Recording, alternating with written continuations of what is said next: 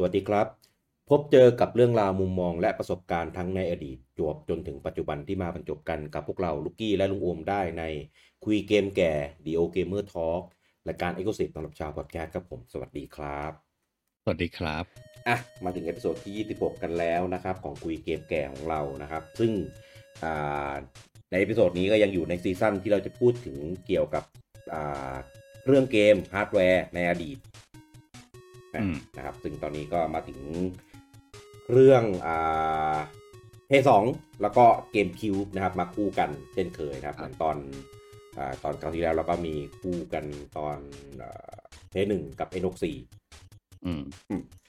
ครับผมรู้สึกว่า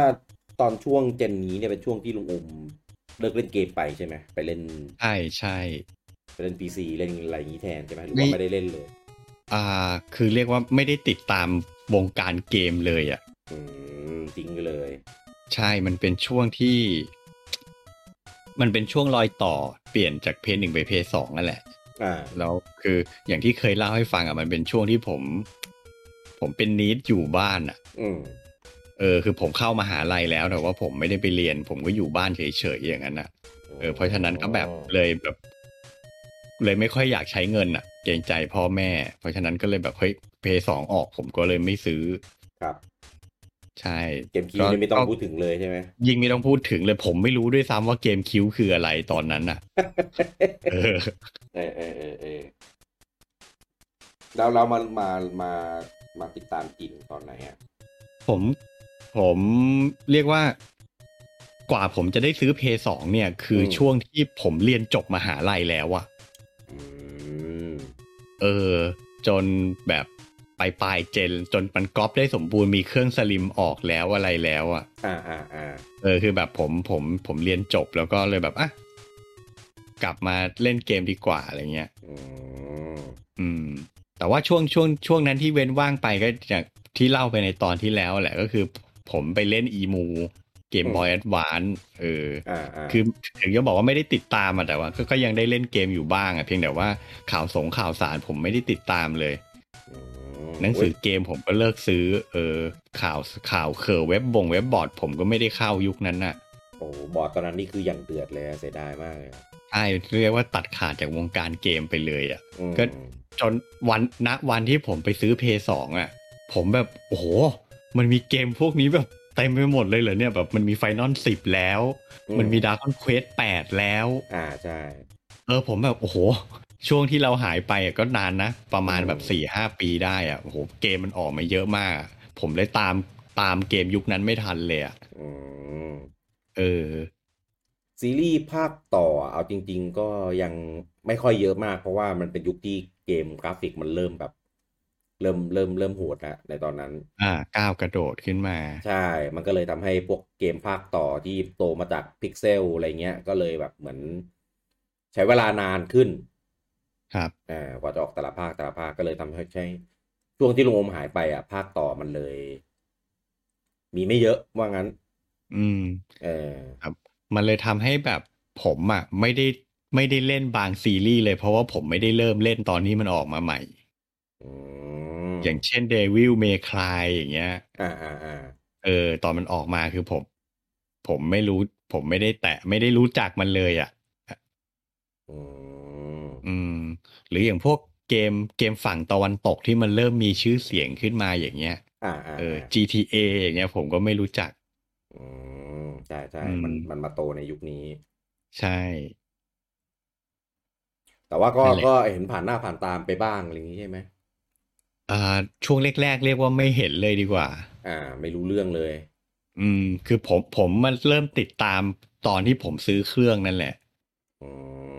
ถ้าผมจำไม่ผิดเดี๋ยวนะ9กว่าผมจะซื้อเพย์สองก็ปีอะไรอ่ะ2004 44 45 46 47 48 49เดี๋ยวประมาณนะน่าจะปี25นับเป็นพศผมจำคศไม่ได้มันไปถึงเดี๋ยวนะเพราะว่าถ้าอันนี้ลุงอมเริ่มคือตอนปี43ถ้าตามกำหนดจริงน่าจะเป็นปีที่เราจะต้องเข้ามหาลัยผมซิ่วแต่ลุงอมซิ่วใช่ไหมใช่คือจริงๆผมต้องเข้ามหาลัยปี42 ไม่ผมมาเรียนมหาลัยตั้งแต่ปี42แล้วแต่ผมซิ่วผมซิ่วไปเรียน A-back ตอนปี44ทีนี้กว่าผมจะเรียนจบอ่ะหลายปีหลายปีขนาดนั้นเลยผมซิ่ว2 ปีใช่ผมเรียนจบมหาลัยปี48อ่ะโอ้แล้วผมซื้อหลังจากที่จบไปประมาณปี2 ปีอ่ะเพราะฉะนั้นกว่าผมจะได้ซื้อเพย์สองประมาณปี254950แล้วอ่ะโอ้ช้ามากคือตอนแรกอะผมว่ากะว่าลุงงมน่าจะซื้อประมาณแบบปี4647อะไรประมาณเนี้ยอ๋อไม่อ่ะถ้าอย่างนั้นน่าเข้าใจเพราะว่าอ่าเพย์สองมันขายปี2000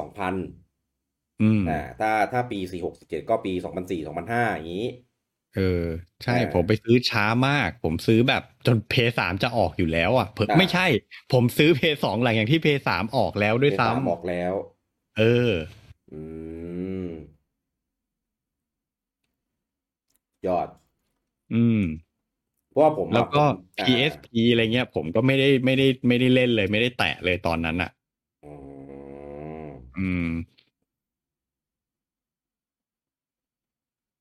กันนะกำลังนึกไทม์ไลน์อยู่เพราะว่าผมก็ไม่ได้ซื้อตอนที่มันออกเหมือนกันเพย์สองคือช่วงมหาลัยผมว่าถ้าแบบไม่ได้มีตังเก็บไม่ได้มีอะไรเงี้ยเพราะว่าเป็นช่วงนั้นเป็นช่วงที่แบบหลายคนน่ะยุคเราอ่ะมันขอตังค์ที่บ้านลำบากแล้วไงคือก็ยังขออยู่แหละเพียงแต่ว่าเราไปสนใจอย่างอื่นซะเยอะมีแบบไปเที่ยวกับเพื่อนอะไรเงี้ยมันก็ใช้เงินเยอะไงเพราะฉะนั้นไอ้เรื่องที่จะให้แบบโหเก็บเงินไปซื้อเพย์สองนี่ลืมไปได้เลยใช่หรือว่าไปเล่นพีซีเล่นเกมออนไลน์กันอะไรอย่างเงี้ยถูกใช่แล้วเผื่อเพื่อนก็เล่นแร็กนาล็อกเล่นเคาน์เตอร์กันหมดใช่คือจะไปเล่นเพย์สองผมไม่ได้เล่นเพย์สองเฉพาะเวลาไปเล่นวินนิ่งกับเพื่อนที่ร้านแค่นั้นน่ะผมก็มีตอนประมาณปี2004 2005เหมือนกันตอนนั้นซื้อสลิมบ้างวะสลิมรู้สึกมีสลิมออกมาแล้วเหมือนกันเครื่องใหญ่อ่ะไม่เคยมีเป็นของตัวเองเครื่องใหญ่คือเครื่องใหญ่อ่ะผมเห็นครั้งแรกแล้วผมรู้สึกแบบโอ้โหไม่ซื้ออ่ะไม่ชอบอ่ะไม่ชอบผมว่ามันแบบทำไมเครื่องเกมมันนุ่มใหญ่อะไรขนาดนั้น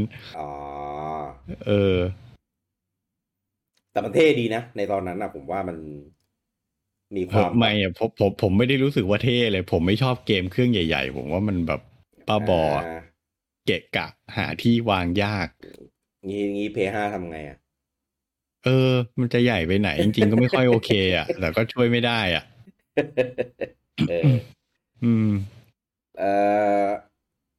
ส่วนเกมคิวนี่ลุงผมได้เคยซื้อไหมจนไม่เคยเลยครับเกมคิวนี่ไม่เคยแตะเลยไม่เคยรู้เลยเกมคิวผมไม่เคยเล่นเลยโคตรเศร้าผมเคยเห็นเกมคิวของจริงอ่ะที่ร้านเกมฟรีกที่สยามเซ็นเตอร์ครับมันวางตั้งโชว์อยู่หน้าร้านผมก็เห็นแค่ตัวโชว์ด้วยคือภาพในเกมผมก็ไม่เคยเห็นมีเกมคิวมีเกมอะไรให้เล่นบ้างผมยังไม่รู้เลยคือตอนนั้นผมยังไม่ได้เป็นแฟนนินยังไม่ได้เป็นแฟนเซลดาด้วยคือเป็นเกมที่แบบเป็นเครื่องที่นอกสายตาเลยผมไม่ได้รู้จักมันเลยแม้แต่นิดอ่ะนะเราปิดเอพิโซดกันแต่เพียงเท่านี้แล้วกัน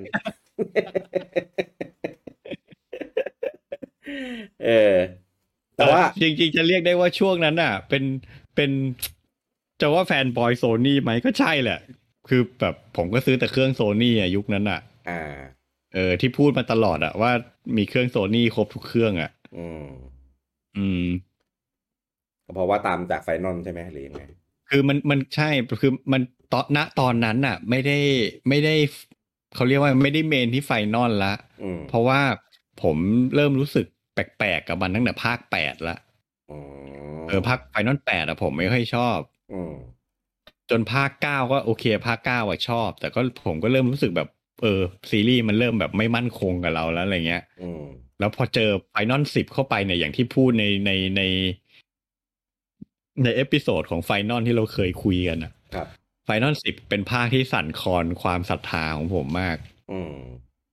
คือตัวเกมระบบเกมอะสนุกผมชอบเพียงแต่แบบดีไซน์ของเกมอะผมแบบเฮ้ยมันเริ่มไม่ใช่ไฟนอลเข้าไปทุกทีละ ผมก็เลยแบบแต่คือยังไงผมเป็นคนที่ซื้อเครื่องตามเกมที่ผมอยากจะเล่นอ่ะทีนี้เครื่องไหนมีเกมที่ผมเล่นเยอะผมก็ซื้อเครื่องนั้นแหละใช่ไหมทีนี้ตอนนั้นผมแทบจะไม่รู้จักเกมนินเลยอ่ะเซลดาผมก็ยังไม่ได้เป็นแฟนมาริโอผมก็เฉยๆกับมันมาแต่ไหนแต่ไรอยู่แล้วเล่นก็ได้ไม่เล่นก็ได้เพราะฉะนั้นเครื่องนินนี่เป็นอะไรที่แบบไม่ได้มีความจำเป็นต้องไปซื้อมันอ่ะไปเราปิดเอพิโซดกันเถอะ เฮ้ยเมนหลักของเอพิโซดมันคือเพย์2ไม่ใช่เหรอ จะเพย์2จะเกมกิ้วก็กล้าเท่ากันแหละตอนเนี้ย ไม่แต่มาซื้อตอนหลังแต่ก็ได้เล่นเยอะไงผมมาตามเก็บเล่นเกมเพย์2เยอะมากเกมอะไรบ้างครับที่ประทับใจในเพย์2โอ้โหก็เกมเมนสตรีมส่วนใหญ่จะเป็น RPG แหละที่ผมได้เล่นก็ Final 10 12เนาะ Dragon Quest 8อะไรนึกไม่ออกแฮะได้เล่นไอ้นี่ไหมของ Level 5แบบDark Cloud 2มี Dark Cloud มี Rogue Galaxy แบบใช่มันเป็นยุคที่ Level 5สร้างตัวขึ้นมาก็หมายก่อร่างสร้างตัวขึ้นมา Dark Cloud 2สนุกมากผมชอบมากๆสนุกเป็น RPG ที่มีการสร้างเมืองคราฟของอะไรอย่างนี้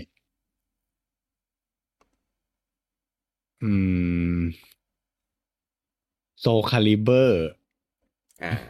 ใช่เป็นภาค3นะเป็นภาคที่ผมติดงอมแงมที่สุดแล้วก็มีประวัติด้วยยังไงตั้งใจจะมาเล่าเลยแหละคือผมชอบเล่นเกมไฟติ้งอยู่แล้วไงใช่ไหมแล้วทีนี้ในบรรดาเกม 3D Fighting ผมชอบโซคาลิเบอร์สุดในตอนนั้นเพราะแบบมันดูแฟนตาซีใช้อาวุธสู้กันอะไรเงี้ยผมเล่นเทคเก้นไม่ค่อยเก่งด้วยทีนี้ภาค3เนี่ยมันก้าวกระโดดไปจากภาค2เยอะมากเรื่องกราฟิกเรื่องระบบตัวละครก็เพิ่มขึ้นมาเยอะมากผมโอ้โหแม่งโคตรเจ๋งแต่แล้วทีนี้บนเพย์2มันมีโหมดสร้างตัวโหมดสร้างตัวละครแล้วมันก็จะมีเนื้อเรื่องให้เล่นเป็นเควสเป็นอะไรอย่างเงี้ยสนุกมากทีนี้ช่วงนั้นมันเป็นช่วงที่ผมเรียนจบมหาลัยแล้วแต่ว่าผมไปเรียนเนติบัณฑิตครับทีนี้เนติไอที่เรียนมันอยู่พุทธมณฑลมันไกลมากแบบผมเดินทางไปกลับไม่ไหวผมก็เลยไปอาศัยอยู่บ้านเพื่อนแถวพุทธมณฑลผมก็ขนเพย์2ไปไว้บ้านเพื่อนเลยไปนั่งเล่นเกมทีนี้อีโซคาลิเบอร์3เนี่ยมันเขาเรียกว่าไงมันมีระบบห้ามก๊อปปี้เซฟเพราะว่าไอ้โหมดสร้างตัวเนี่ยแหละคือเขากลัวคือโหมดสร้างตัวมันจะทำให้เราสามารถปลดล็อกพวกไอเทมปลดล็อกพวกอาวุธชุดแต่งกายอะไรเงี้ยพวกสกินต่างๆเพื่อมาอีดิตตัวละครยิ่งเล่นมันจะยิ่งปลดล็อกออกมาเรื่อยๆทีนี้ผมเข้าใจว่าไอ้ผู้พัฒนามันคงแบบไม่อยากให้มันมีการแบบโกงกันว่าเฮ้ยแจกเซฟแล้วคนก็ไม่ต้องเล่นได้สกินไปแต่งตัวเลยอย่างเงี้ยเขาก็เลยโปรเทคเซฟไว้คือห้ามก๊อปปี้ถ้าก๊อปปี้ปุ๊บเซฟในโหมดedit โหมดสร้างตัวมันจะคอลลับเลยเล่นต่อไม่ได้แล้วทีนี้ซึ่งผมตอนแรกผมก็ไม่รู้ผมก็ทำเซฟคอลลับไป2-3 รอบทั้งที่เล่นไปไกลแล้วนะแล้วผมก็นั่งเล่นใหม่อยู่อย่างนั้นทีนี้มีอยู่วันหนึ่งผมออกไปเรียนเว้ยแต่ไอ้เพื่อนผมที่เป็นเจ้าของบ้านมันอยู่บ้านแล้วมันก็มานั่งเล่นแล้วมันก็เกิดแบบเฮ้ยดีว่ะไอโอมแม่งเก็บสกินไว้เยอะมากงั้นกูก๊อปปี้เซฟไปเล่นของกูเองบ้างดีกว่าเซฟผมแม่งขอรับหมดเลยโอ้ยแซดมากผมเลยเลิกเลยเพราะมันเป็นรอบที่4แล้วแล้วแบบแหมใจหนึ่งก็โมโหเพื่อนนะแบบแต่แบบก็ว่ามันไม่ได้เพราะมันไม่รู้ไงไม่รู้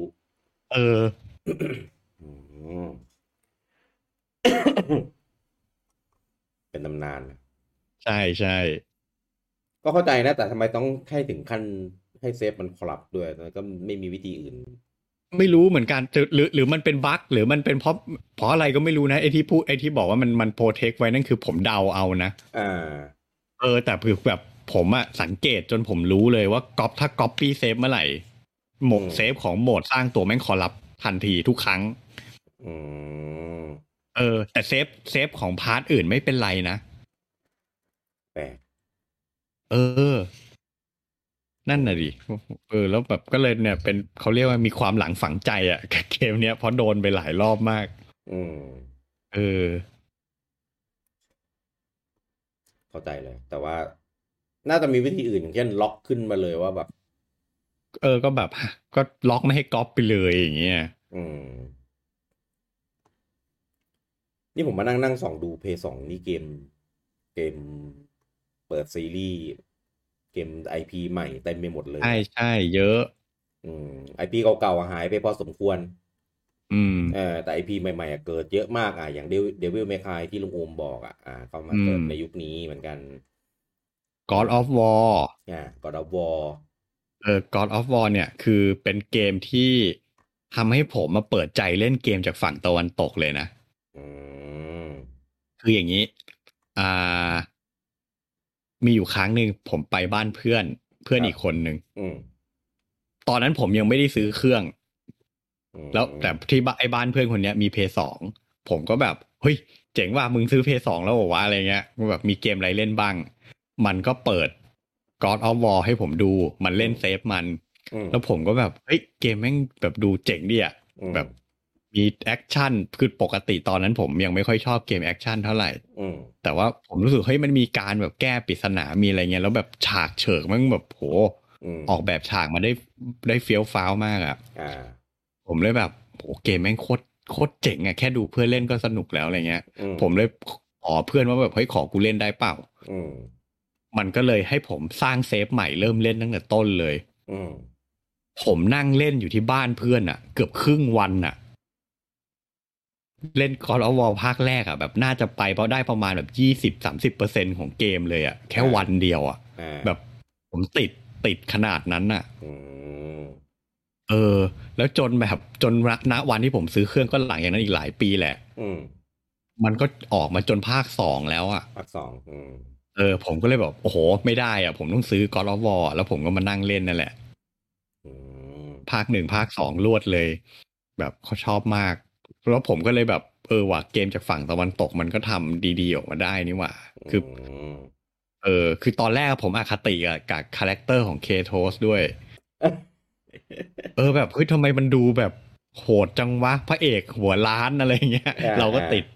แบบเกมญี่ปุ่นไงพระเอกไม่ต้องเมะหอืมล่อๆอะไรเงี้ย แต่แบบมันทำให้ผมแบบเปิดใจได้อ่ะอืเจ๋งมจริงอืมเลยกลายเป็นแฟนเลยเป็นแฟนตั้งแต่ไปเล่นบ้านเพื่อนวันนั้นอ่ะอืมทั้งที่ยังไม่มีเครื่องด้วยซ้ำอ่ะแต่เกมมันดีจริงดีจริงภาค 1โดยเฉพาะภาค 2เนี่ยผมว่าแม่งโหสุดยอดมากอ่ะอืมอืมดงเนื้อเรื่องตีความอะไรได้แบบโอใช่เคหักมุมใช่แล้วสิ่งที่ผมชอบที่สุดของ God of War คือการออกแบบเลเวลดีไซน์อ่ะอ่าแบบโหพอเราผ่านตรงนี้ปุ๊บฉากมันมีการเปลี่ยนแปลงมีโอ้โหแบบแม่งคิดได้ไงอ่ะอืมอลังการมาก แล้วได้เล่นมาตลอดไหมจนถึงปัจจุบันตลอดผมเล่นทุกภาคเลยยกเว้นบน PSP อ่ะอ๋อคือถ้าเป็นภาคหลักอ่ะ1 2 3แล้วก็ภาคล่าสุดอะผมเล่นหมดแต่ภาคล่าสุดผมยังเล่นไม่จบนะผมยังเล่นอยู่เลยทุกวันเนี่ยอืมแต่แบบเล่นหยุดอ่ะเออเพราะว่าไอ้สิ่งที่ลุงโอมบอกที่ว่าเป็นเลเวลดีไซน์อันอืมภาคที่เป็นเทพนอตเนี่ยไอ้ส่เออวนนั้นมันหายไปหายหมดใช่เพราะมันเปลี่ยนแนวไงเป็นแนวอืมพอมาเป็นแนวนี้เลยแบบมันโชว์เลเวลดีไซน์แบบนั้นไม่ค่อยมันก็มีพยายามมีแหละแต่ว่าเราแบบมันมองไม่ค่อยเห็นด้เป็นวยมุมกล้องด้วยอะไรใช่มันเลยมใช่องไม่ค่อยเห็น อืมใจผมอะอยากให้กลับไปเป็นแบบเก่ามากๆเลยไม่ได้แล้วไม่ได้แล้วไงอืมอืมยุคสมัยเสียนะดายใช่อืม ภาค PSP ก็จริงๆก็ดีครับแต่ว่าถ้าไม่ได้ตามก็ช่างมันเถอะเพราะว่าจริงๆมันเป็นเรื่องเสริมอ่ะใช่ใช่คืออย่างนี้ผมซื้อภาคสามอืมแบบที่มันเป็นบันเดิลแถมภาค PSP มาให้ทั้งสองภาคเลย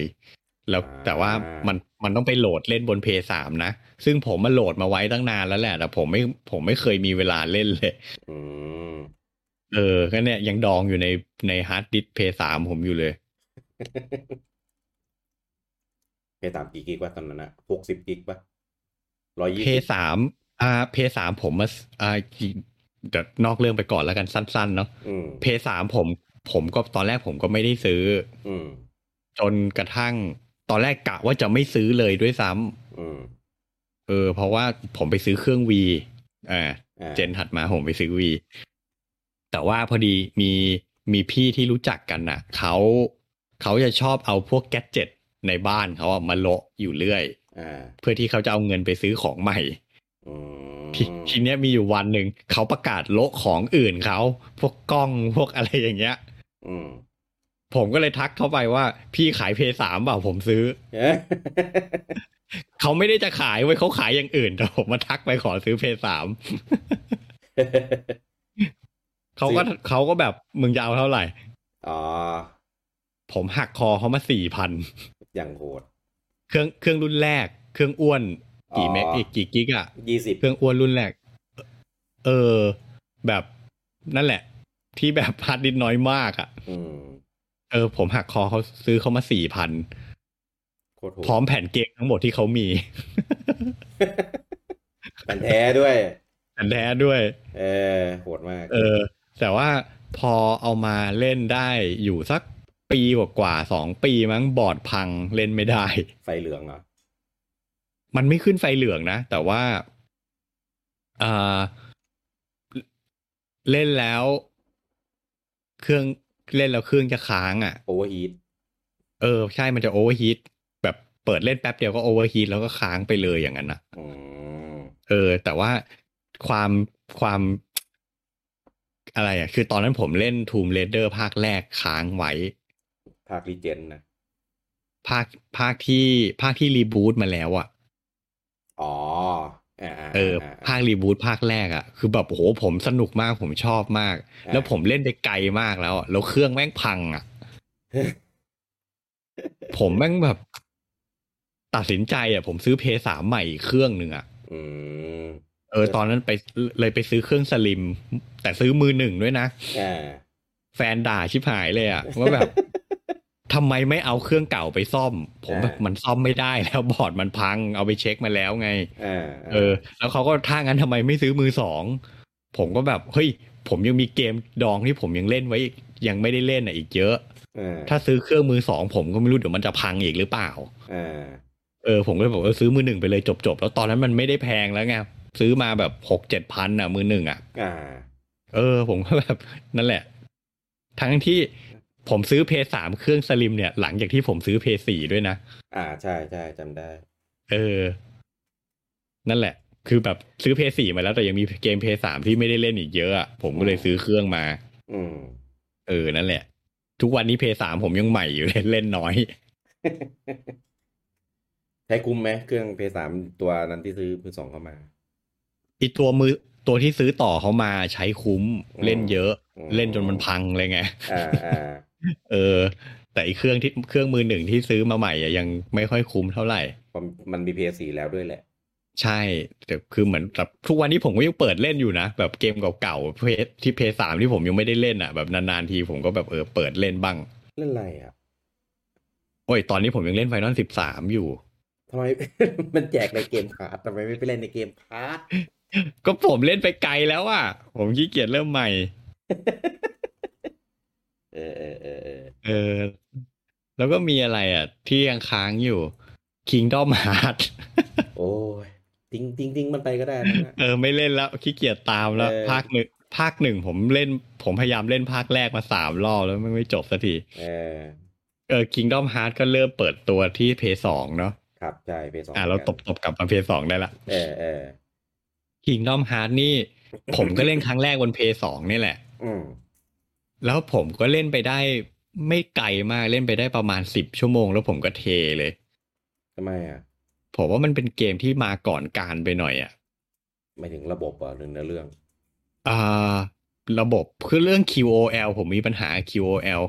ของ Kingdom Hearts มากมุมกล้องแม่งห่วยมากอ่าเออคือทุกอย่างดีหมดเลยนะแต่มุมกล้องแย่มากมันเลยเล่นแบบเล่นแล้วมันไม่สนุกอะเล่นแล้วมันหัวเสียมากกว่าอืมผมก็เลยเลิกเล่นเลยก็ใช่นะเออเอาจริงแล้วถึงแม้ขนาดเอามารีเมครีมาสแล้วก็แบบไม่ได้ดีขึ้นเท่าไหร่อ่ะเหมือนเดิมเลยครับเหมือนเดิมเลยเอออืมแค่ลื่นขึ้นน่ะแต่ก็ไม่ได้แก้เรื่องนั้นเท่าไหร่ใช่ก็เป็นเลยแบบน่าเสียดายอ่ะคือแบบเพราะหลังจากนั้นมันก็แบบโอ้โหมันก็กลายเป็นซีรีส์หลักใช่ไหมมีภาคต่อมาเยอะแยะแล้วแบอืบผมก็เลยมเสียดายว่าผมไม่ได้ตามมันมาผมเลยพยายามจะกลับไปเล่นภาคแรกหลายครั้งแต่ผมก็ทนรับกับมุมกล้องมันไม่ได้สักทีอ่ะอืถ้ามถ้าเล่นในยุคนั้นน่ะก็อาจจะยังพอปรับตัวทนมันได้ไงอืมแต่ถ้าในยุคนี้ยากแล้วเหนื่อยอืมต้องจูนเยอะใช่ก็นอกจากเป็นเครื่องที่มีซีรีส์ใหม่ๆเปิดตัวเยอะเป็นเครื่องที่ทำให้หลายๆซีรีส์ดับไปเหมือนกัน อืมเช่นเซเคนเนี่ยก็มาดับเอาที่เพย์ 2ภาค 4ที่แบบภาค 4ที่แบบโอ้โหอยากจะลบออกจากไทม์ไลน์ของซีรีส์ กลายเป็นอะไรไปก็ไม่รู้เนี่ยจะบ้าเหรอทำเป็นแอคชั่นแพลตฟอร์มเมอร์ไม่ใช่เกมแอคชั่นแอดเวนเจอร์ด้วยนะอืมเป็นแอคชั่นแพลตฟอร์มเมอร์เพราะมันเล่นจบเป็นด่านๆไปอ่ะ แล้วก็ใช้ระบบฟิสิกส์ไอ้แหระบบฟิม สิกส์อะเข้าท่าคือจริงๆอะ อืมเขาเรียกว่าไงมันมีองค์ประกอบที่ดีหลายอย่างภาพสวยระบบฟิสิกส์ดีอืมเกมเพลย์ก็โอเคอะแต่ว่าแบบเฮ้ยหลายๆอย่างมันแบบมันไม่ใช่อย่างที่มันควรจะเป็นนี่มันเป็นเกมแอคชั่น RPG ไงอืมแต่คุณเปลี่ยนถ้าจนมันกลายเป็นเกมแพลตฟอร์มเมอร์ผ่านด่านพะแบบพอจบด่านปุ๊บแม่งขึ้นด่านใหม่รีเซ็ตเลเวลใหม่อืเก็บของม ใหม่ปั้นตัวกันใหม่แบบเฮ้ยมันไม่ใช่แล้ว เออเฟลเล่นไปได้แค่2-3 ด่านเองถ้ามาทำใหม่ดีๆ เป็น Open World อาจจะสนุกก็ได้นะอืมเสียดายของมากเลยอืมแล้วผมว่าเดี๋ยวนี้ไปต่อยากแล้วด้วยเซเคนน่ะเพราะว่าจริงมันเป็นจักรวาลที่เขาสร้างไว้กว้างใหญ่อะแต่คนสร้างเขาไม่อยู่แล้วไงเขาอืลาออกจากมบริษัทไปแล้วอืมเพราะฉะนั้นแบบถ้าจะสานต่อผมว่ามันก็คงไม่เหมือนเดิมอ่ะเขาก็เลยเน้นรีเมคของเก่าไงอืมเนี่ยสุดแล้วสุดจนถึงภาค 3แล้วทำอะไรไม่ได้แล้วก็ภาค 4ก็คงทำอะไรมันไม่ได้แล้ว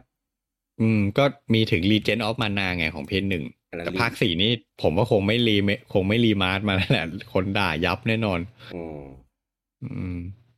เห็นเนี่ยมีประกาศภาคมือถือภาคใหม่อะไรของเขาก็ไม่รู้อะก็อืมก็คงจบที่แบบนั้นแหละอืมส่วนส่วนผู้สร้างตัวจริงอ่ะก็ไปเปิดค่าย Brownie Brown ทุกวันนี้ก็ทำเกมอืที่แบบมดูยังไงก็เซเคนชัดๆอ่ะใช่เพียงแต่ว่าพอไม่ได้ใช้ชื่อเซเคนเนื้อเรื่องไม่ได้อยู่ในจักรวาลเซเคนอืมมันความน่าสนใจมันก็เลยน้อยลงไปเยอะอืม ไอ้ยมันแล้วมันมีอันหนึงของเขาอ่ะ Magical Vacation อ่ะอ่าอันนั้นแต่อันนั้นอ่ะผมพลาดผมไม่ได้เล่นเซเคนมากอืมอืมแต่โอเคนะอืมแต่โลกเลิกอะไรมันก็ไม่ได้แบบขลังเท่าเซเคนไงอืม อืมมีโอกามิบนเพย์ 2โอกามิผมได้เล่นนะผมเล่นไม่จบอืมโอกามิเนี่ยทุกครั้งที่เล่นเลยคือเกมมันจะแบ่งเป็น2 ช่วงอืมช่วงครึ่งแรกจนถึงสู้กับโอโรจิอ่ะครับแล้วกับช่วงหลังจากนั้นอ่ะอืมผมเล่นโอกามิ2 รอบคือรอบแรกผมเล่นบนเพย์ 2อีกรครับอบผมเล่นบนสวิตอ่า พอชนะโอโรจิได้ปุ๊บผมจะแบบรู้สึกเหมือนเกมมันจบแล้วอ่ะ แล้วผมก็จะไม่อยากเล่นต่ออ่ะเป็นอย่างเงี้ยทุกครั้งเลย อะไรวะแปลกอ่ะคือไม่รู้ดิผมรู้สึกว่าแบบเล่นแค่เนี้ยผมอิ่มแล้วอ่ะผมไม่อยากเล่นต่อละ อ่า เออยังอีกไกลเลยนะนั่นอ่ะ ใช่จริงๆมันอีกไกลเลยอืมน่าเสียดายแบบเล่นไม่จบสักทีอืมอืมแต่เอาจริงๆก็ถ้ามันแบ่งถ้าเอามาตัดแบ่งนะตรงนั้นก็ถือว่าเป็นภาคหนึ่งได้อะอืมอ่าคือความยาวมันก็ประมาณ10 ชั่วโมงอ่ะจนถึงสู้โอโรจิอ่ะมันก็แบบอืมมันก็คือเกมแบบเกมเล็กๆเกมหนึ่งได้อ่ะครับอืมอืมแต่จริงๆแต่มันไปผมชอบมากโอกามิเป็นเกมที่ผมชอบมากอืมอืมผมว่าตีความพวกตำนานญี่ปุ่นได้ดีอ่ะใช่เอามาเบลนเอามายำกันได้อ่าสนุกดีใช่พวกตัวในตำนานตัวในอดีตพวกโยคัยอ่าเทพต่างๆอืมระบบเกมเพลย์ระบบต่อสู้อะไรเงี้ยผมว่าทำออกมาได้ดีมาก ระบบผู้กันอะไรอย่างเงี้ยใช่เสียอยู่อย่างเดียวคือ quality of life แต่ว่าไม่ได้เพราะตอนนั้นมันเป็นยุคนั้น quality of life มันได้แค่นั้นแหละอืมแต่ว่าที่ผมเสียดายคือตอนที่มันเอามารีมาสลงเครื่องเจนปัจจุบันน่ะอ่ามันรีมาสมาทั้งดุ้นเลยไงมันไม่เปลี่ยนมันไม่แก้ QOL ให้มันดีขึ้นน่ะ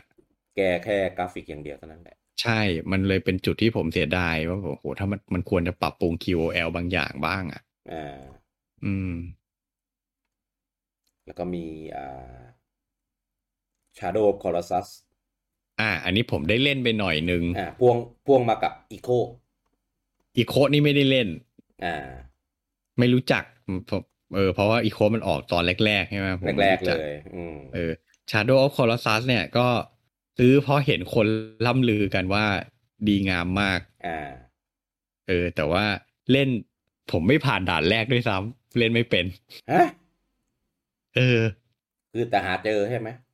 หาเจอแต่ผมแบบเฮ้ยต้องปีนขึ้นไปยังไงอะไรเงี้ยแบบอ่ผมเล่านแบบผมเล่นแบบไม่หาข้อมูลเลยไง อ่าแบบอ่าอ่าดำน้ำเอาเองเลยแล้วผมว่าเฮ้ยมันทำยังไงเกมมันแบบผมไม่เข้าใจเกมมันอ่ะอ่านั่นแหละแล้วผมก็เลยเทเลิกเล่นไม่ได้เล่นเลยแล้วทุกวันนี้ก็คือยังไม่เคยได้เล่นเลยอีกก็เลยอ่ะยังไม่ได้เล่นยังไม่ได้เล่นโอ้มันมีตัวมันมีตัวกึ่งรีเมคมาในเพย์ซีอ่ะได้ซื้อไหมอ่าไม่ได้ซื้ออืมจะได้อืมเป็นเกมที่ผมชอบมากคลั่งเลยแหละในตอนนั้นนะ ผมว่าคอนเซปต์เกมมันดีมากเลยแหละคอนเซปต์ดีเนื้อเรื่องโคตรดาร์กแล้วก็อืมคือมันเป็นเกมที่ดำเนินเรื่องโดยที่ไม่ต้องใช้คำพูดเยอะอะ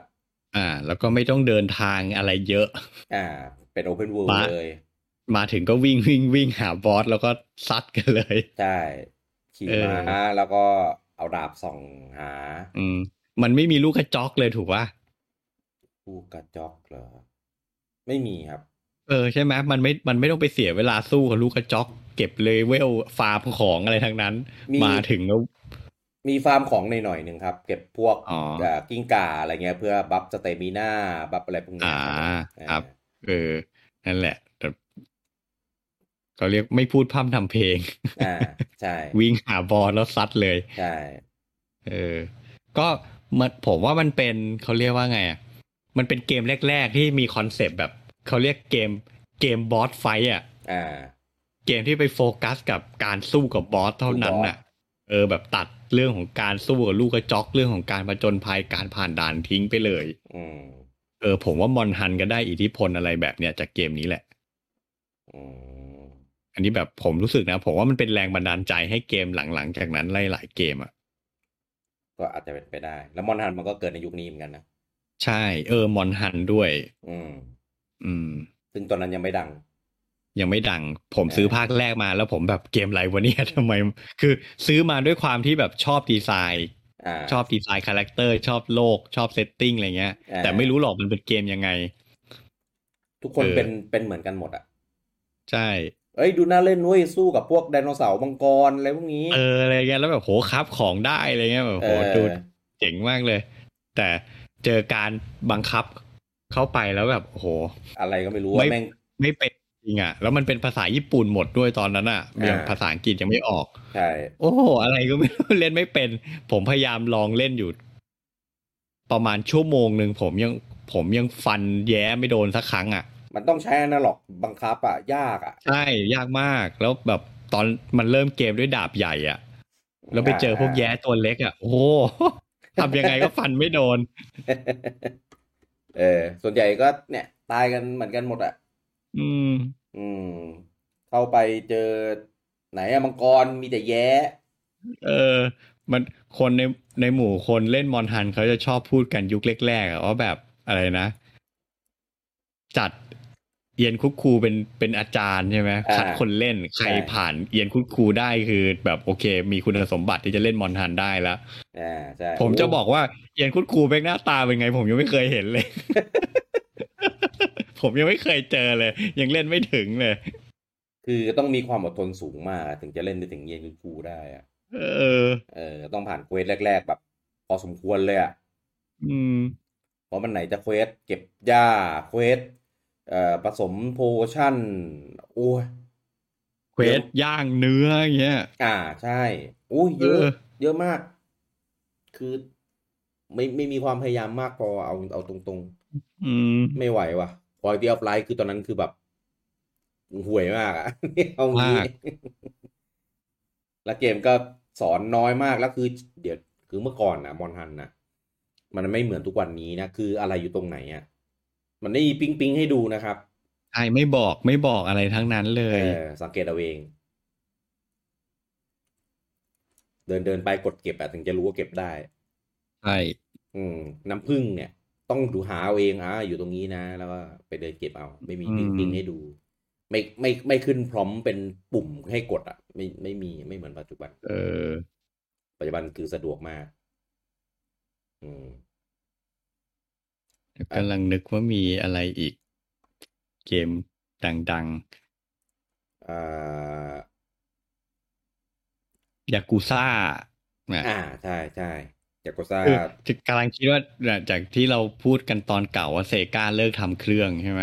ก็เลยอพยพเกมของค่ายตัวเองมาลงเพย์2เยอะมากโซนิกก็มา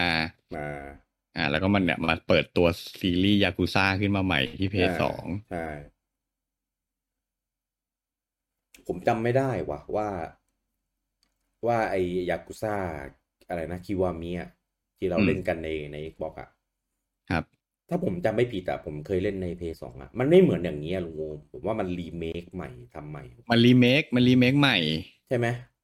ใช่แต่ว่าคือจริงๆมันคล้ายของเดิมมากแต่ว่าเหมือนมันเพิ่มนู่นเพิ่มนี่เข้าไป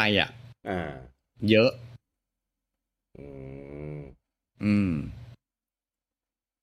เพราะว่าผมเคยเล่นของเดิมตอนสมัย PS2 อ่ะผมรู้สึกว่ามันแบบไม่หนุกเท่าอันปัจจุบันอ่ะผมว่าเกมคิดว่ามีมันเพิ่มเขาเรียกว่ามันใส่อะไรใหม่ๆลงไปเยอะเพราะตอนผมมาเล่นผมบอกเฮ้ยแม่งทำดีขนาดนี้เลยว่าตอนเล่นใน PS2 ไม่เห็นรู้สึกว่ามันจะสนุกขนาดนี้เลย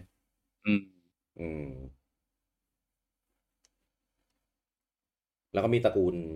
กีตาร์ฮีโร่ครับไม่ได้เล่นก็คือมันจะเป็นอีกลายหนึ่งคือเมื่อก่อนถ้าเป็นเกมดนตรีบนเครื่องเพย์1 เพย์ 2เนี่ยเพย์1ใช่เ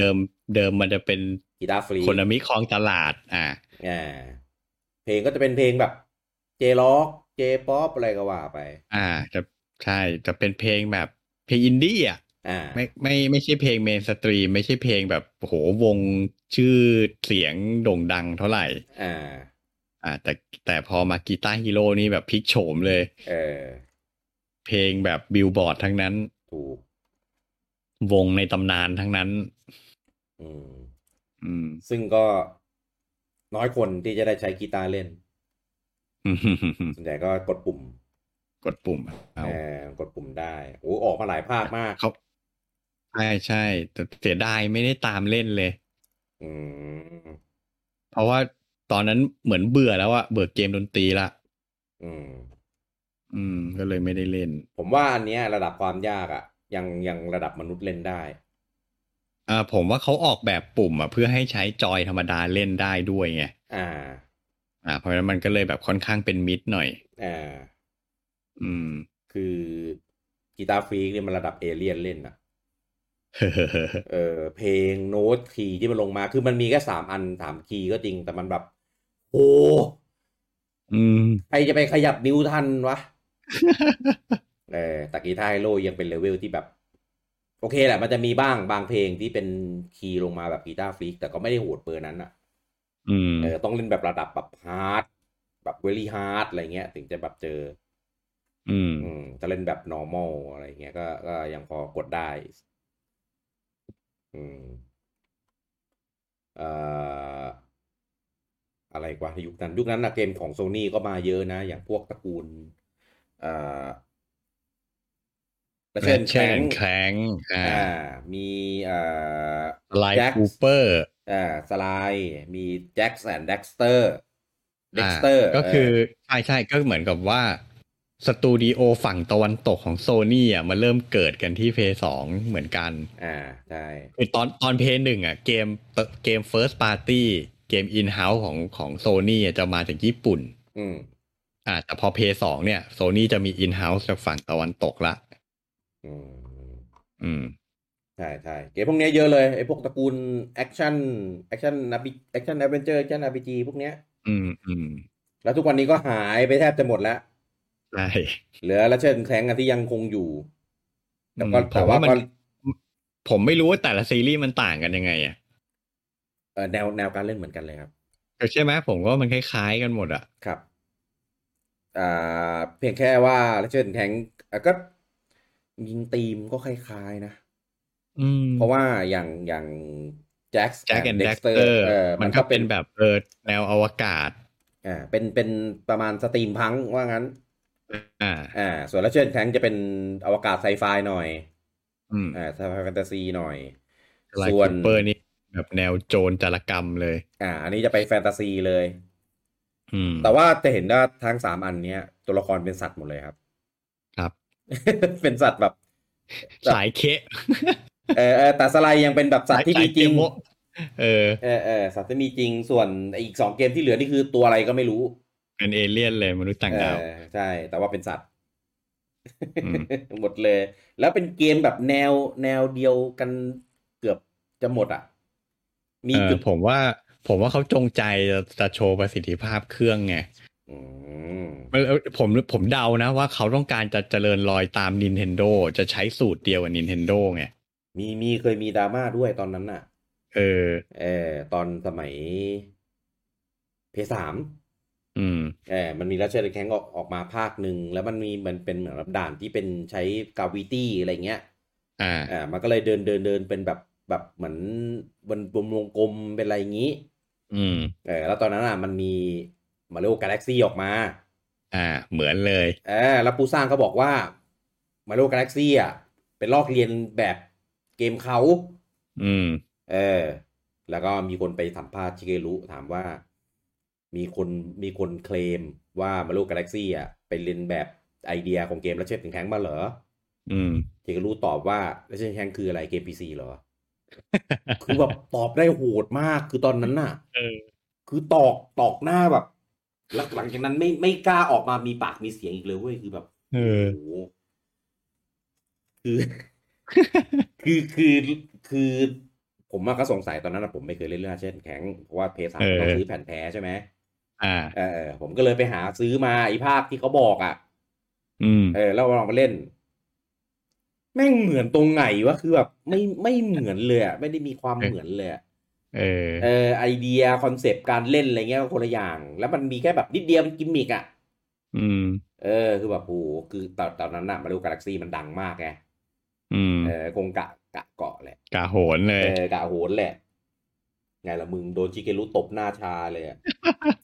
ให้สัมภาษณ์ผมก็คือไม่พูดถึงแม้กระทั่งเครื่องเพย์ 3ด้วยนะอืมแต่เอาจริงๆอ่ะเขาอะรู้จักอยู่แล้วไม่มีทางที่จะไม่รู้จักหรอกแต่ต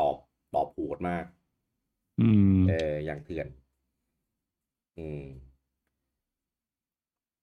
3 เกมเนี้ยคือผมตามเล่นมาหมดเลยเว้ยเพราะว่าผมมาชอบแนวแอคชั่นแอดเวนเจอร์อะไรพวกนี้อยู่แล้วอ่าแต่ก็อย่างลุงโอมบอกแหละว่า แม่งต่างกันตรงไหนวะแม่งก็คล้ายๆนะต่างที่เลเวลดีไซน์ต่างที่เนื้อเรื่องต่างที่ทีมเซตติ้งอะไรพวกนี้แต่การเล่นก็พอๆกันนะยุคนั้นก็มีอีกมีเมทัลเกียร์แต่เมทัลเกียร์นี่มันมาออกมาตั้งแต่เพลย์1แล้วมันจะมีภาค2ที่คนดราม่ากันเพราะว่าไปเปลี่ยนตัวละครเป็นไรเดนเล่นไรเดนเป็นหลักอะไรอย่างนี้แล้วก็ภาค3ภาค2ชื่อ Son of Liberty ภาค3Snake Eater อันนี้ย้อนเลยย้อนเรื่องไปช่วงยุคของ Big Boss นู่นนี่นั่นเกมอะไรกว่าก็ตัวอย่าง Devil May Cry อย่างที่ลุงบอกแล้วก็มี BioC นี่ก็เป็นเกมตัดหัวนะครับของ ชินจิมิคามิเป็นเกมที่จะลงแค่เกมคิวเครื่องเดียวเท่านั้น ปัจจุบันเนี้ยถ้านับแพลตฟอร์มที่มันมาลงนะลงเครื่องซักผ้าลงเครื่องคิดเลขได้คงลงไปแล้วBioC กับ GTA 5นี่เกมไหนมัลติแพลตฟอร์มมากกว่ากันไอ้นี่ด้วย Skyrim ด้วยแข่งกันลงว่าใครลงแพลตฟอร์มเยอะกว่ากันแต่BioCมันได้เปรียบไงมันมาก่อนไงมาก่อนเป็น10 ปีเลยน่ะก็ลงพวกเกมคิว PS2 Xbox ลงมันได้ลงเจนก่อนไปก่อนแล้วหาทำแต่ว่าเป็นเกมที่ดีถ้าเขาไม่ออกตัวแรงแบบนั้นมันก็คงไม่มีดราม่าหรอกออกตัวแรงจัดแล้วก็ตระกูล GTA ทั้งหลายที่ตอนนี้มีรีมาสไปแล้วที่เป็นตัว Definitive Edition ก็มี3ภาคมีภาค3มี Vice City มี San Andreas ก็จะว่าไปก็อย่างที่เหมือนที่เคยไลฟ์กันไปในตอนที่ว่าพูดเรื่องเกม Open World นะ Open World PS2 นี่เป็นเจนที่ก่อกำเนิดเกม Open World ขึ้นมาด้วยใช่เพราะว่าศักยภาพเครื่องมันทำได้แหละเพราะฉะนั้นจะมีเกมแนวที่แบบลอก GTA มาเต็มไปหมดเลยจริงจริงๆตอนเพย์1เกมฝั่งตะวันตกค่อนข้างเยอะนะแต่ว่าถ้านับชื่อเสียงแล้วยังไม่ค่อยถูกจริตเราเท่าไหร่ใช่คือเกมตะวันตกตอนนั้นจะมีปัญหาเรื่องมุมกล้องเป็นหลักเลยใช่มุมกล้องจะอับเล่นแล้วแบบโหดูลำบากอะไรเงี้ยหรือเกมยิงๆก็แบบเล่นยากพอไป2เขาเริ่มปรับตัวเริ่มอะไรอย่างนี้เริ่มพัฒนาเกมเก่งขึ้นใช่ก็เรื่องกราฟิกเนี่ยก็เริ่มแบบเริ่มไล่ตามฝั่งญี่ปุ่นแล้วบางเกมก็ทำเหนือกว่าด้วยครับก็เลยทำให้เกิดมีเกมฝั่งตะวันตกที่โตในยุคPS2เนี่ยเยอะมากก็จะมีที่ผมชอบก็มีตระกูล Prince of Persia 3 ภาคเลยไอ้ที่เป็นเจ้าที่เขาเรียกว่าเป็นภาครีบูตครั้งแรกเนาะใช่ก็จะมี Sand of Time Enemy Within Two Throne ใช่คือเมื่อก่อนPrince of Persia มันเป็นเกมไซส์สกอร์เป็นเกม 2D เก่าตั้งแต่สมัยแบบ DOS ใช่เก่ามากเล่นยากๆหลายคนก็เล่นแล้วไม่ค่อยจะผ่านกันยากมากแถมคือแม่งยากก็ไม่พอแม่งยังมีเวลาจำกัดอีกบ้าปะเนี่ยโคตรยากผมไม่เคยเล่นจบเลยโอ้โหใครจบได้ก็ยอดมนุษย์ยากไปไหนแล้วกับดักคือแบบโหเอามาดักแบบนี้ใครจะไปรู้วะ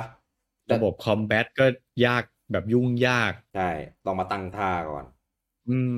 เกมสมัยก่อนนะจะสู้ต้องมาตั้งท่าเหมือนคาราเตก้าจะสู้ต้องมาตั้งท่าเดินวิ่งใช่คาราเตก้าสปาร์ตันเอ็กซ์อะไรอย่างเงี้ยวิ่งไปชนเลยตายคือปินออฟเปอร์เซียภาคเวอร์ชันดั้งเดิมมันเอาพิทฟอลกับคาราเตก้ามารวมกันเพราะว่าการผจญภัยมันจะเป็นแบบพิทฟอลตายโดนตายหมดคือไม่รู้ว่าข้างหน้ามีอะไรข้างล่างมีอะไรไม่โดนหนามก็ล่วงแผ่นกระดานตกลงมาตาย บางทีก็แค่กระโดดข้ามแพลตฟอร์มง่ายๆแหละถ้าเป็นเกมอื่นก็กระโดดง่ายๆแต่เกมนี้กระโดดยากมากตกแพลตฟอร์มตายเป็นประจต้องนับช่องอ่ะต้องนับก้าวแบบพิกเซลเพอร์เฟกต์เลยอ่ะแล้วก็มีพวกตระกูลรถแข่งในเจนเนี้ยก็โตเยอะพวกอ่เบิร์นาเอาท์Need for Speed นิดฟอร์สปีพวกนี้ดแต่พวกนี้พวกที่ว่ามานี่ไม่ได้เล่นเลยนะอ๋อเหรอใช่เสียดายเอออืมนี่ผมพยายามไปดูอันอื่นๆที่นอกจากพวกซีรีส์เก่ามีสปินเตอร์เซลอ่าอ่าก็เริ่มทำเกมยิงได้อ่ดีาขึ้นกว่า Play 1เยอะอืมเกม FPS อะไรเงี้ยก็สามารถประมวลผลได้ดีขึ้นมากใช่เมื่อก่อนมันก็เลยมีออกมาเยอะเลยถ้าพูดถึงเกมแนว FPS เนี่ยจะไปอยู่ใน PC ใช่เพราะว่าสเปคมันสูงกว่าไง ใช่ Play 1มันรันไม่ค่อยไหวอ่ะแรกๆที่มีการพอร์ตเกมพวกนี้มาลง PS2 ก็ยังวางปุ่มอะไรกันได้ไม่ค่อยโอเคนะเล่นยากบังคับยากเลยทำให้เกมแนวเนี้ยบนคอนโซลไม่ค่อยดังใช่เออมันวางปุ่มไม่ลงตัวว่างั้นครับเอออะไรวะพยายามนึกเยอะอะยิ่งถ้ายิ่งพูดยิ่งไถไปก็อืมยิ่งก็จะมีซูเปอร์โรบอทอ่าอืม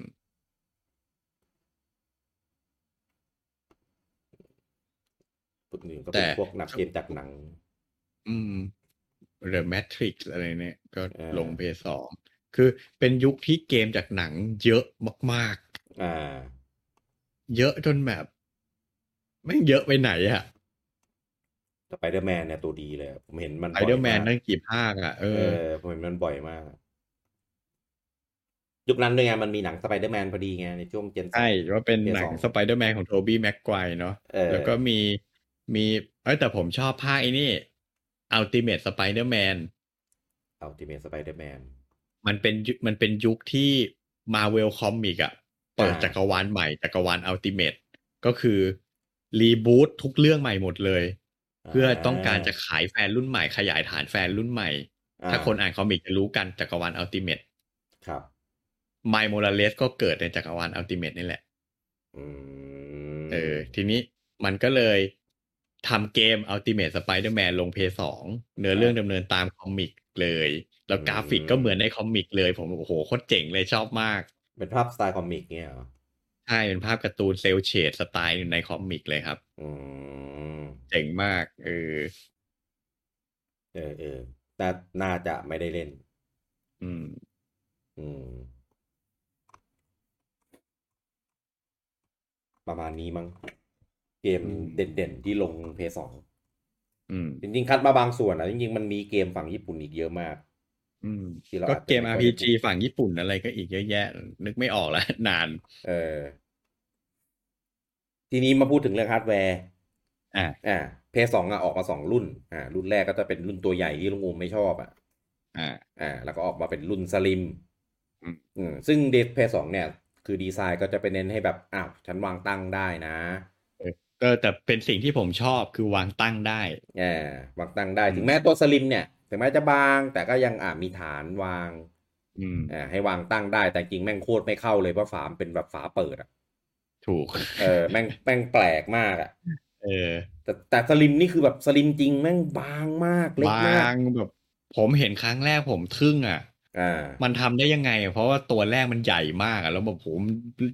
ย่อลงมาจนเล็กขนาดนั้นเล็กกว่าเพย์ 1ด้วยซ้เล็กแบบประมาณ2 ถึง 3 เท่าได้ำผมมันอัดเข้าไปอัดลงไปได้ยังไงใช่บางมากแล้วก็ผมไม่ค่อยได้เห็นแบบ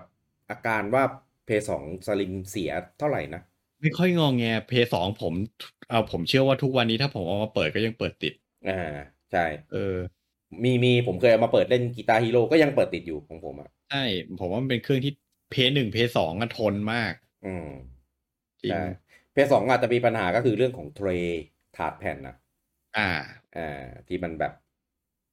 ไม่ค่อยดีออกมาอะไรก็เงี้ยเป็นธรรมชาติของมันอ่าใช่แต่เรื่องผมผมเลยไม่ชอบเครื่องที่เป็นถาด เพราะว่าถาดนี่เป็นอะไรที่เสียง่ายมาก ใช่ PC เก่าๆผมอะถาดไดรฟ์ 3D DVD แม่งเสียทุกเครื่องอะจริงต้องมาคอยจิ้มรูใช่ เพราะฉะนั้นนี่แหละเป็นแบบฝาเปิดดีที่สุดละไม่ต้องมามีกลไกเมคานิกอะไรให้แม่งเสียไม่ต้องสวยเราทนใช่ แล้วก็จอยก็ยังเป็นจอยคือเป็นจอยมีสายอยู่ใช่เป็นจอยมีสายซึ่งก็เป็นตัวที่อัปเกรดขึ้นไปอีกระดับหนึ่งก็เป็น Dual Shock รุ่นอัปเกรด2จะชื่อว่า Dual Shock 2ซึ่งเอาจริงๆนะผมไม่รู้ว่ามันต่างจาก Dual Shock 1ตอน Play 1ยังไงไม่รู้เหมือนกันไม่รู้สึกไม่กันนอกจากเป็นสีดำผมว่าแม่งไม่เปลี่ยนเดี๋ยวผมว่าต้องไปหาข้อมูลแล้วว่ามันเปลี่ยนจากเดิมยังไงวะเพราะว่ามอเตอร์ก็เป็นมอเตอร์2ตัวเหมือนกันอาจจะมีความละเอียดของมอเตอร์มากกว่าหรือเปล่าเพราะตอนนั้นโมชั่นยังไม่มีใช่เดี๋ยวนะกำลังเช็คอยู่จุดที่เปลี่ยนไปคือเป็น default แล้วไงanalog เป็น default ไม่ต้องมาคอยเปิดปิดจอยละอันนี้ก็บอกว่าจอยเบากว่าเบากว่าแต่ว่ายังมีมอเตอร์2ตัวสั่นในระดับที่ได้เท่าเดิมเปลี่ยนปุ่ม D-pad แล้วก็ปุ่มไอ้ L2 R2 L1 L1 L2 R1 R2 อะไรพวกเนี้ยเปลี่ยนจากอนาล็อกไปเป็นดิจิตอลซึ่งมันเปลี่ยนในแง่ของแบบของทางเทคนิคในแง่การใช้งานผมว่าแม่งเหมือนเดิมฟังก์ชันไม่ได้เปลี่ยนไปเรื่องความหนักความเบาผมไม่รู้สึกไม่รู้สึกว่ามันเบาต่างกันแต่ไม่เคยถือเทียบนะแต่ว่าเราเล่นจากเพย์1มาเพย์2มาก็จอยมันก็หนักเท่านี้แล้วก็ยังใช้ตัวแผ่นเซฟยังใช้เมมโมรี่การ์ดอยู่แต่ว่าความจุเยอะกว่าเพย์1เยอะเปลี่ยนเป็น8เมกของเพย์1มันเมกเดียวของเพย์2เพิ่มเป็น8เมกเลย8เมกตอนนั้นก็คือเป็นตัวชูโรงคือมันความจุแม่งเยอะมากใช่เพราะยุคนั้นพวกแบบอะไรนะตั้มไดร์ SD การ์ดยังแบบก็ได้ประมาณเนี้ยได้ประมาณ8เมกใช่8เมก16เมกเต็มที่6เมกซึ่งแพงมากแล้วก็ไม่ต้องมาแบ่งเซฟเป็นสล็อตเหมือนเพย์1ละก็คือเขาเรียกว่าไงค่ายเกมสามารถออกแบบได้เลยว่าไฟล์เซฟของตัวเองจะมีขนาดเท่าไหร่กี่เคกี่เมกก็กำหนดไปเลยไม่ต้องมาฟิกเป็นสล็อตเหมือนเพย์1ละใช่จอยังเป็นแบบถอดออกได้เหมือนเดิมซื้อฟอร์แมตเปลี่ยนจาก CD เป็น DVD ซึ่งล้ำมากในตอนนั้นใช่ก็ความจุมากกว่าแผ่น CD ตั้งกี่เท่า 4-5 เท่าเยอะเพราะว่า CD มันจะจุได้สูงสุดคือ700เมกพอเป็น DVD ปุ๊บก็เป็น 4.7 กิกก็เยอะกว่าเยอะมากแล้วเป็นสื่อ DVD ตอนนั้นมันกำลังมาด้วยเพราะว่าสื่อวิดีโออะไรพวกนี้เขาก็เริ่มเปลี่ยนไปเป็น DVD กันแล้วเหมือนกันครับเราเพย์2ก็ดู DVD ได้ตอนนั้นใช่ดูได้ครับไม่รู้มันจะมีเป็นหมวดแบบเปิดดูหนังเลยเหมือนกันมันทำให้ตอนนั้นเพย์2เป็นเครื่องที่ค่อนข้างคุ้มขายดีมากใช่คือพอซื้อไปคือเครื่อง DVD เครื่องเล่น DVD ตอนนั้นแพงมากแพงเครื่องเป็นหมื่นเครื่องเป็นหมื่นซึ่งพอกันถ้าซื้อเครื่องเป็นหมื่นซื้อเพย์2ดีกว่าดู DVD ได้แต่ว่าก็เล่นเกมได้ด้วยเล่นเกมได้ด้วยใช่ก็เลยทำให้เพย์2ยิ่งขายดีหนักขึ้นไปอีกในตอนนั้นแล้วก็พวกอุปกรณ์เสริมอื่นๆก็มีต่อพวกโมเด็มข้างหลังได้แต่ว่ามีให้เล่นกี่เกมก็ไม่กี่เกมFinal 11ที่หลักๆก็มี Final 11มี Resident Evil Outbreak มอนฮันมีมอนฮันประมาณนี้แหละจริงมันมีเกมอื่นที่ต่อออนไลน์ด้วยนิดๆหน่อยๆแต่ว่าก็ถ้าเทียบกันแล้วความคุ้มค่าที่จะไปซื้อตัวนั้นมาใช้ก็ไม่ค่อยก็เลยไม่ค่อยดังแล้วก็ส่วนใหญ่จะไปเล่นกันฝั่งญี่ปุ่นซะมากกว่า ฝั่งตะวันตกอะไรเงี้ยก็ไม่ค่อยได้ให้ความสำคัญกับเรื่องนี้มากนักแล้วก็เอ่อบางมีแค่บางรุ่นด้วยที่ต่ออันเนี้ยได้ต้องมันเลือกรุ่นฟิกรุ่นอะไรเงี้ยพอสมควรแล้วก็ตัวโมเด็มก็ค่อนข้างแพงครับเออแล้วอินเทอร์เน็ตก็ยังไม่ได้ลำบากอ่ะรวดเร็วสะดวกสบายเหมือนสมัยนี้ลำบากอ่ะว่าง่ายไวเลสยังไม่มีอ่ะยังต้องเสียบสายแลนอยู่เลยๆอย่ามันไม่ใช่สายแลนด้วยซ้ำเป็นสายเฮ้ยสายแลนสายโทรศัพท์เอยังอต้องเสียบสายดาวใช่ไดอัลอัพอยู่เลยใช่เสียงแบบนั้นนะเออเออแล้วก็อุปกรณ์เสริมอื่นๆก็จะมีพวกไอทอยอันนี้ผมชอบมากเฮ้ยไอทอยของเพย์ 3หรือเพย์ 2เพย์ 2ครับออกมาตั้งแต่เพย์ 2เลยเหรอใช่เพย์ 2ใช้ชื่อ อืม iToy ใช้อืมในเพย์ 3ใช้ชื่อว่า PS Camera อ๋ออ่าตอนนั้นใช้ iToy แล้วก็เป็นจับโมชั่นเลยจริงๆมันก็ไม่ได้ละเอียดมากแต่ว่านั้นอืมณตอนนั้นถือว่าโอเคแล้วมีเกมออกมาซัพพอร์ตเยอะพอสมควรเลยผมไม่อยากเล่นนะ Eye of Judgment อ่ะ โอ้ผมยังมีอยู่นะลุงโอมจะเล่นบอกผมได้แต่ผมผมซื้อการ์ดเยอะมากตอนนั้นแกะกล่องเออเขาจะเป็นเทรนด์กันว่าถ้าจะเอาการ์ดดีต้องคาตันต้องยกกล่องยกกล่องเหมือนกันหมดทุกไอวงการเทรดดิ้งการ์ดเกมต้องเป็นอย่างนี้ต้องยกกล่องหมดเยอะมากอืมเออถ้าลุงโอมมีนะเดี๋ยวมันปิดเซิร์ฟเวอร์ยังวะยังเล่นออนไลน์ได้ปิดอยู่วะ ไปแล้วว่าปิดไปแล้วบ้าง คือคือถ้านัดเจอกันมันก็ไม่ใช่ปะเออเออแต่ไอเดียดีมากตอนนั้นครับผมนี่อินเข้าขั้นสุดอืมเออวันไม่ทำอะไรจิกซองเล่นสักซองหนึ่งลุ้นเออเออแล้วก็มีพวกรีโมทไว้แบบดูดีวีดีดูหนังอะไรอย่างนี้อ่าอืมเพจจะว่าไปเพย์ 2เป็นเครื่องที่ผมซื้ออ็อกเซสซอรี่น้อยมากทำไม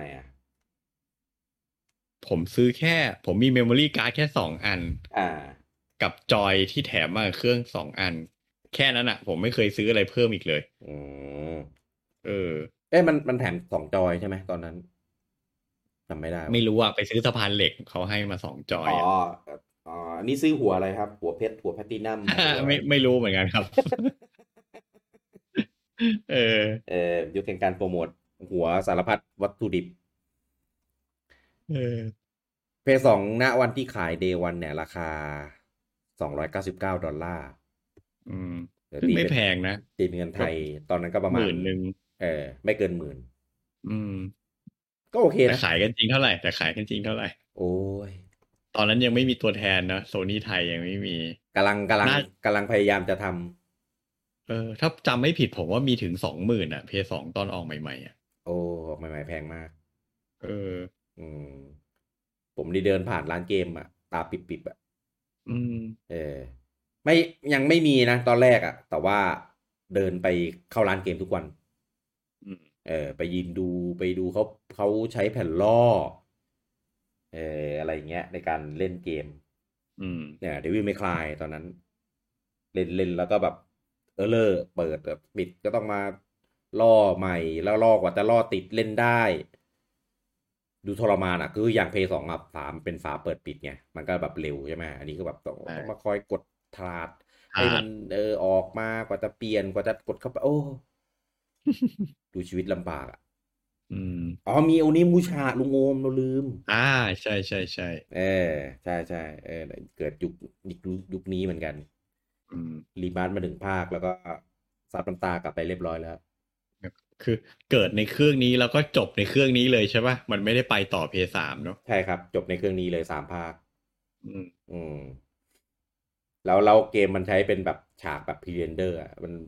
มันรีมาร์ยากมันหมดในตอนยุคมันหมดยุคจะรีมาร์เป็น HD ภาพแบ็กกราวก็แตกครับต้องเอทับต้องรีอเมคไปใหม่เลยหมดเลยอ่ะใช่ต้องรีเมคแล้วถึงจะได้อืมเอ่ราคาเนี่ยราคาที่ออกมาตอนนั้นนะก็ถือว่า ไม่แพงนะก็เท่ากับเพย์หนึ่งใช่ก็ราคามาตรฐานของเครื่องคอนโซลอืมทั่วๆไปอ่ะอืมอืมเพย์สองเนี่ยขายครั้งแรกปี2000อืมนะครับแล้วก็สลิมเนี่ยขาย2004ก็คือหลังจากนั้น4 ปีครับอ่าช่วงอายุไซเคิลของมันอะนานมากผมไม่คิดนานมากนานมากผมจำไม่ได้ว่ามันนานขนาดเนี้ยมันมีถึง13 ปีอะอืมคืออยู่ตั้งแต่ปี2000จนถึง2013อะคือแบบก็ไม่งั้นไม่ทำสถิติขายดีเครื่องขายดีสุดตลอดกาลหรอกใช่เพย์สองในยอดขายโหดมากมากเป็นเครื่องที่ขายดีที่สุดในโลกอืม เออ of all time ใช่คือ แล้วดูทรงแล้วไม่น่ามีใครล้มสถิติได้อ่ะณตอนนี้ยากแล้วอืมเพราะว่าคือคือทุกวันเนี้ยมันไปเร็วไงใช่พอจับว่าอายุมันจะขายสั้นลงใช่เกมมันว่าสั้นลงจะขายเร็วมีไอ้นู่นมาดักคอมีนี่มาดักคอตลอดอ่ะอืมเอแล้วคู่อแข่งมันเพิ่มมากขึ้นด้วยใช่อืมซึ่งถ้าเป็นตอนนั้นนะถ้าปู่ทำไม่ได้ก็ไม่มีใครทำได้ละในตอนเนี้ยอืมปัจจุบันนะยอดขายเพย์สองทั่วโลกนะครับ155 ล้านอืมแม่งยังโหดอ่ะคือแบบครับแม่งโหดจริงแม่งตอกย้ำยิ่งกว่าตอนเพย์หนึ่งไปอีก ใช่เทียบกับเกมคิวที่ออกมาชนกันนี่เท่าไหร่ ถึงก็ถอนหายใจเกมคิวได้นิดเนี่ยต่างกันนิดหน่อยอะครับ21.75 ล้านนิดเดียวครับ ก็อีก130 ล้านเท่ากันแล้วเอเกมคิอวนี่ขายได้น้อยกว่า N64อีกนะน้อยกว่าN64ยังได้ทั้ง30 ล้านอืมอืมเพราะว่าเหมือนความเชื่อมั่นในใน Nintendo อ่ะมันจางไปแล้วทางไปแล้วอ่ะใช่เกมเติร์ดปาร์ตี้แทบไม่มีให้เห็นน่ะคือตอน N64อ่ะคนยังแบบยังมีความเชื่อมั่นอยู่จากเจนเก่าๆจากซูเปอร์จากอะไรเงี้ย อืมพอมา N64คือแบบเอาละกูไม่ไหวแล้วไปเพย์ดีกว่าอืมพอมาเกมคิวเนี่ยบายเครื่องอะไรเครื่องเด็กเล่นสีสันอะไรก็ไม่รู้จอยก็พิสดารตัวนในตอนนั้นนะคนแม่งไม่จำแล้วปุ่ม A B X Y คนไปจำสามเหลี่ยมสี่เหลี่ยมทำเล่มสี่เหลี่ยมหมดแล้วอ่ะเกมคิวครับแหมครับ ลุงโอมเปิดช่องได้สดสลดมากอ่ะเปิดด้วยยอดขายเออเออไปต่อยากเลยทีนี้เกมคิวขายหลังเพย์2 ปีอืมคือเริ่มขายเนี่ยปี2001นะครับหลังจากที่เอ่คอตกมาจาก N64นะครับก็มาขายเกมคิวแต่ว่าราคาเนี่ยถูกกว่านะอืมเพย์สองขาย299เกมคิวขายแค่199โอ้สู้ด้วยราคาขนาดนั้นนี่ไม่ใช่เคยรู้มาก่อนเลยนะถูกกว่า3,000ครับถูกกว่า3,000แล้วคือสเปคจริงๆแล้วของเกมคิวนี่สเปคดีกว่าเพย์สองด้วยนะโหนี่เกมคิวขายถูกกว่า TDS อีกอ่ะใช่เออ ตอนแรมีหน้ากนะโดนทีเออ มีหน้า TDS โดนด่าชิบหายเลยใช่เลยต้องตัดราคาไงเลยต้องเออลดราคาไงตอนนั้นอ่ะอืมอืมพอลดราคาแล้วขายดีขึ้นมาเลยเอ่อเกมคิวนี่คือมาทีหลังนะครับแต่ไปก่อนคือไปนี่หมายถึงว่าหมดอายุสู่ขิดก่อนใช่สู่กิจก่อนเพย์สองเนี่ยอยู่ถึง2013ใช่ไหมเออเกมคิวนี่อยู่ถึง2007ก็ไปแล้วจ้าอ่า6 ปีตุยนะครับเกมคิวเนี่ยใช้สื่อเป็นมินิดีวีดีก็เนี่ยดูดีขนาดสื่อก็ยังเป็นต้องเป็นมินิอีกความจุก็สู้เขาไม่ได้อีกใช่อะไรของปู่เนี่ยความจุแค่1.6 กิกเท่านั้น อืมแล้วก็ระบบเซฟก็ยังใช้ตัวเป็นแผ่นเซฟอืมอันเนี้ยต้องบอกเลยว่าเจริญรอยตามเพราะว่าตอน N64ใช้เป็นแบบเซฟแพ็คเซฟวุ่นวายมากแล้วราคาแพงด้วยครับอันนี้ใช้เป็นเมมโมรี่การ์ดแต่แบบเดียวกันกับ Play 1 Play 2เลย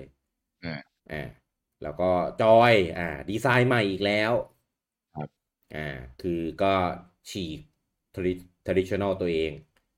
อืมแต่ปกติจะเรียนเป็น2 ปุ่มเป็น4 ปุ่มตอนซูเปอร์ใช่ไหม N64นี่คือไปไหนก็ไม่รู้มาเกมคิวนี่คือไปไกลเลย หนักเลย แต่ว่ายังคงเป็น ABXY อยู่แต่การวาง layout คือแบบพิสดารมากพิสดารมากแล้วก็ปุ่ม C จะเป็น C สีเหลืองเปรียบบนล่างซ้ายขวาเนี่ยเปลี่ยนเป็นอนาล็อกขวาแต่ยังใช้ชื่อว่า C stick อยู่เหมือนเดิมมีอนาล็อกแล้วก็มีปุ่ม LR แต่ไม่มี L2 R2 นะมีปุ่ม Z หนึ่งปุ่มท่วนอยู่ทางขวาคือหาความสมมาตรไม่เจอไม่มีสมมาตรครับ ไม่มีสมมาตรเลย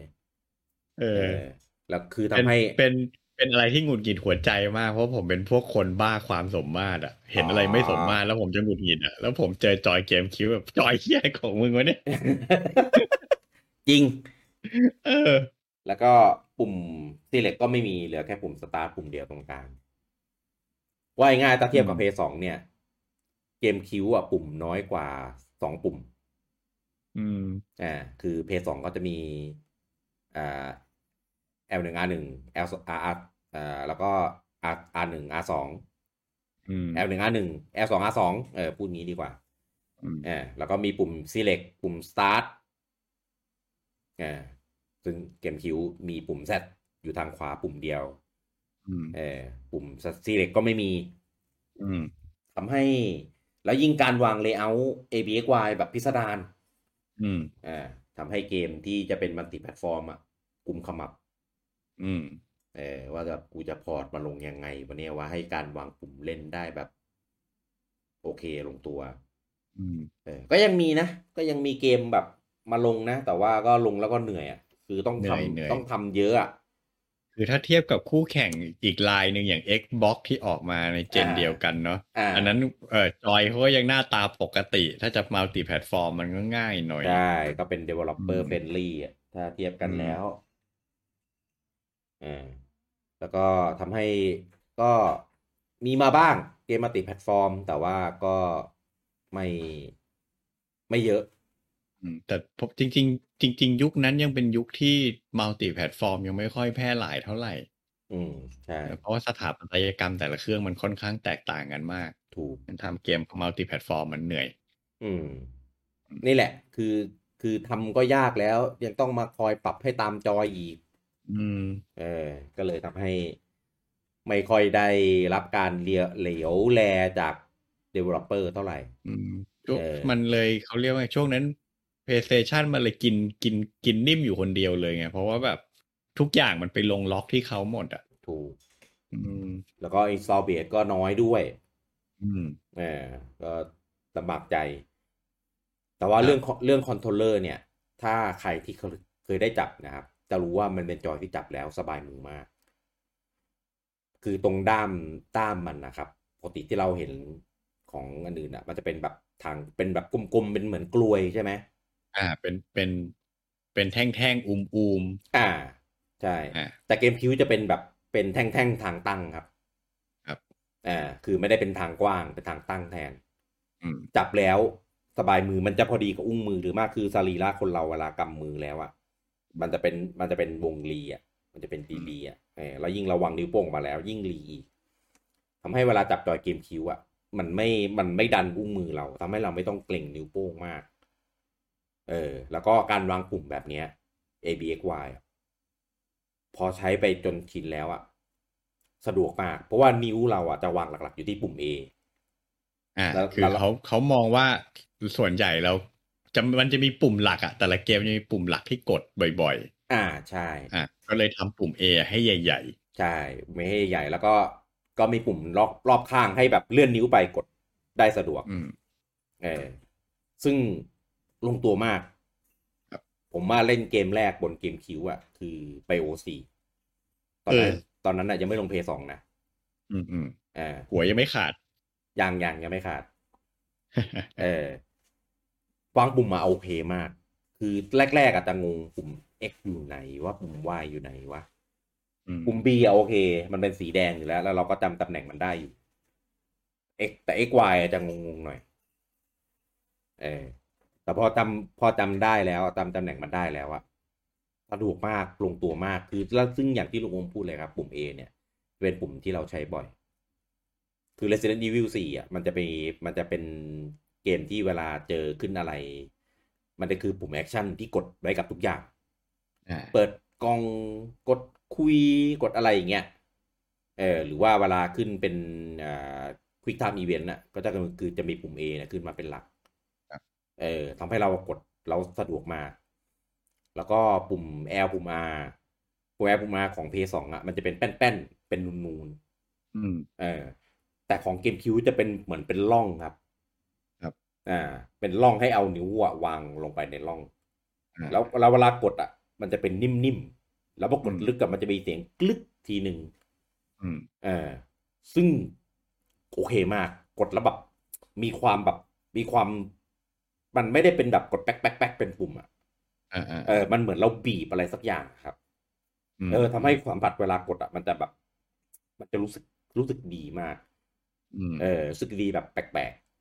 ๆไม่ชินหรอกแต่แบบรู้สึกแบบดีว่ะรู้สึกโอเคว่ะแล้วมันเข้ากับสรีระที่เวลาเรากำด้ามกำอะไรมันละกดมากมันโอเคมันลงตัวมากลุงงูจนมีคนมาดีไซน์ว่าสมมุติถ้าเกมคิวเป็นแบบนี้คือเป็น EC stick เนี่ยเป็นเหมือนล็อกซ้ายแล้วก็เพิ่มปุ่ม Z เนี่ยไปทางซ้ายอีกปุ่มหนึ่งแล้วก็เพิ่มให้ปุ่มมันครบอ่ะพูดง่ายๆให้มันปุ่มมันครบเหมือนชาวบ้านเขาใช่แล้วก็เพิ่มปุ่ม select ไปอีกปุ่มหนึ่งเกมคิวจะเป็นจอยที่ perfect มาก perfect ใช่ perfect มากซึ่งไอการวางปุ่มอ่ะแม่งไม่ใช่ปัญหาเลยแม่งกดได้หมดอยู่แล้วเพราะว่าเกมในยุคปัจจุบันเนี้ยจะเรียนปุ่มแบบไหนมันกดได้หมดแหละเพราะว่าเขาทำ QoL ออกมารองรับหมดแล้วextraction อะไรเงี้ยปุ่มมันโอเคแค่จำนวนปุ่มมันไม่ครบเท่านั้นเองใช่จำนวนปุ่มไม่ครบแล้วก็คือในยุคนั้นน่ะคือ ABXY เหมือนมันเอาไปแล้วเอาจริงซึ่งตรงเนี้ยต้องยอมรับว่าโซนี่แม่งฉลาดมากใช่ใช้สัญลักษณ์ใช่ฉลาดที่จะเปลี่ยนเพราะว่าเหมือนตอนนั้นที่เราเคยคุยกันว่าคนมันจะจำเป็นภาพมากกว่าใช่ไหมใช่พอเป็นสัญลักษณ์ปุ๊บคือแรกๆงงเพราะว่าเราจำ ABXY มาตลอดแล้วเวลาเรียกมันง่ายไงมันเป็นแบบพยางค์เดียวอะ ABXY แล้วก็ว่าไปแต่ว่าพอเกมอ่ะปกติเราเล่นอ่ะเราจะนึกทบทวนกับตัวเองอ่ะเราไม่ค่อยได้พูดกับคนอื่นเท่าไหร่หรอกใช่ใช่พอเป็นสามเหลี่ยมสี่เหลี่ยมวงกลมกากบาทแล้วมันแบบมันรีมายเราได้แบบดีมันกว่านึกออกได้ทันทีใช่รู้ว่าจะอยู่ตรงไหนว่าจะอีกควิกไทม์อีเวนต์อ่ะอย่างกอล์ฟวองควิกไทม์อีเวนต์เยอะมากใช่ไม่ต้องก้มไปมองจอยถูกจะรู้เลยว่าปุ่มไหนอยู่ตรงไหน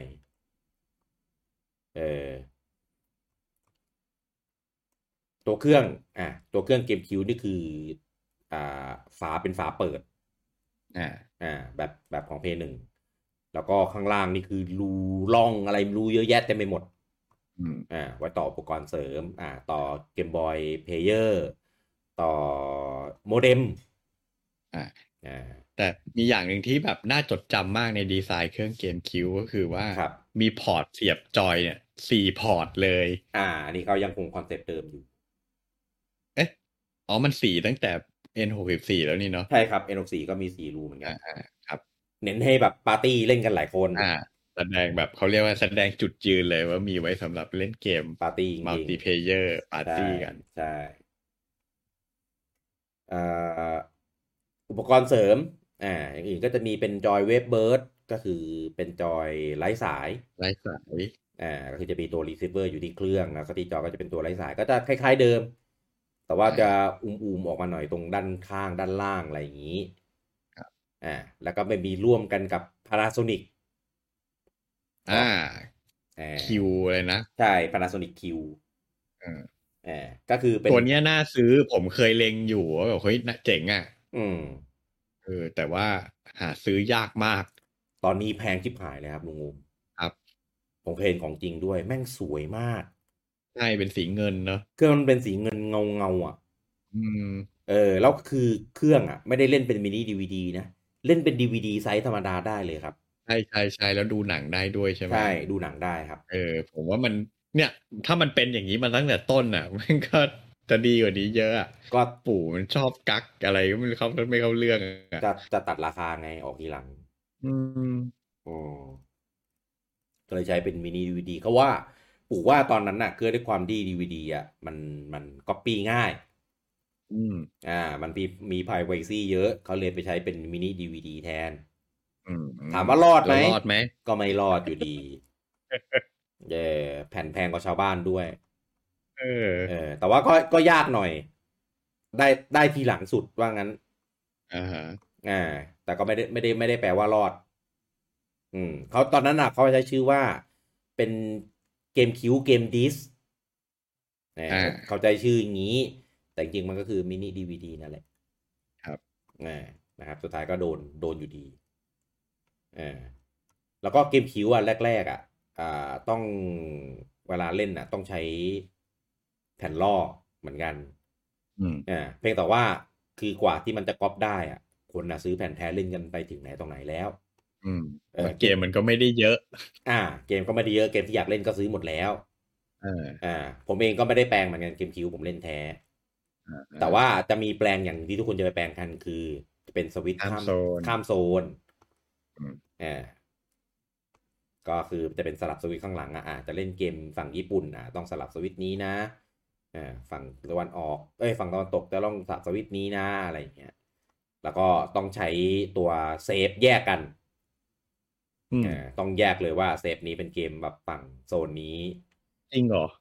ห้ามใช้ซ้ำกันครับเพราะว่าเซฟมันจะมีฟอร์แมตของมันเหมือนพอสลับโซนแล้วเซฟมันก็จะเป็นแบบอีกฟอร์แมตหนึ่งอะไรเงี้ยครับก็เลยต้องมีเซฟ2 อันสำหรับคนที่แบบจะเล่นหลายโซนแต่จริงๆแล้วเป็นเครื่องที่มีเกมดีๆเยอะเขาเรียกว่าไม่จำนวนเกมอาจจะน้อยแต่ว่าเกมดีๆทั้งนั้นพูดงี้ดีกว่าพูดงี้จะถูกกว่าเครื่องไหนของปู่ที่ทำซอฟต์แวร์ว่าจะเจ๊งเกมดีๆเต็มไปหมดเลยครับพยายามจะทำเกมดีๆออกมาผลักดันยอดขายเครื่องใช่ต้องทำเกมผลักดันเครื่อง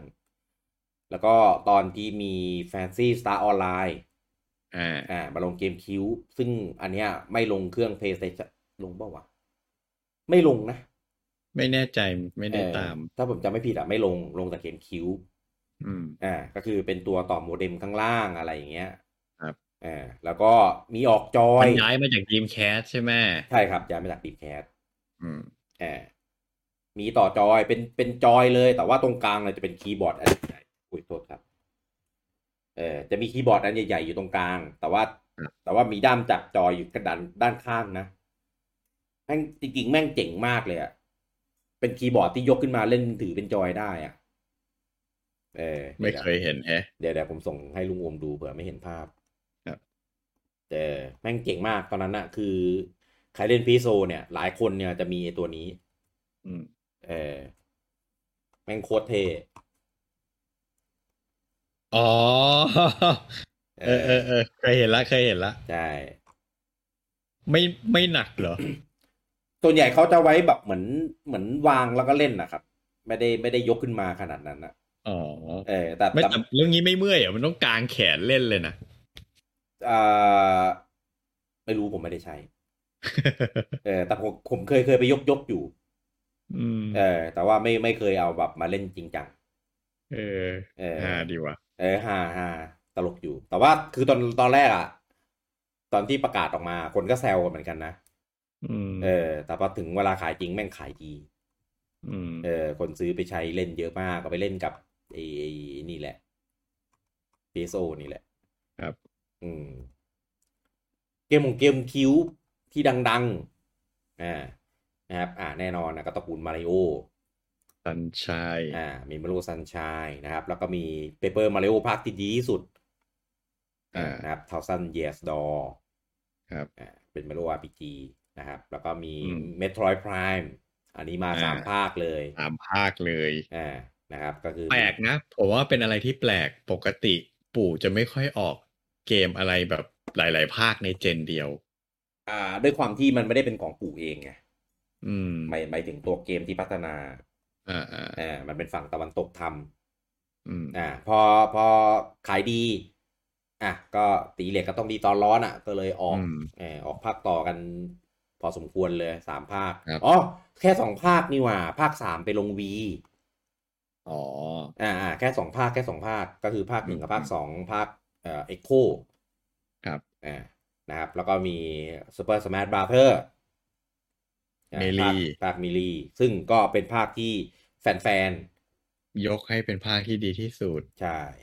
อ่าแล้วก็มีแล้วก็ครับมีเซลดาวินเวเกอร์ที่ใช่ครับแฟนๆหลายๆคนก็ยกให้เป็นภาคที่ดีที่สุดเหมือนกันแต่ตอนแรกโดนด่าเยอะนะไปเปลี่ยนแนวคาแรคเตอร์ดีไซน์ใช่คือตอนแรกอะมันมีเทคเดโมออกมาอ่าก็คือเป็นลิงก์สู้กับแกนอนแต่ว่ามันเป็นดีไซน์แบบฟูลสเกลอะแบบดูจริงจังเท่เท่ๆดักๆๆคนก็อยากได้อย่างนั้นใช่พอออกมาจริงเป็นลิงก์ตาแมว ลิงก์ตาแมวกราฟิกเซลเชด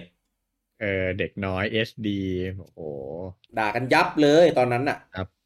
แต่พอทุกคนได้เล่นน่ะอืมทุกคนก็จะแบบแม่งดีมาก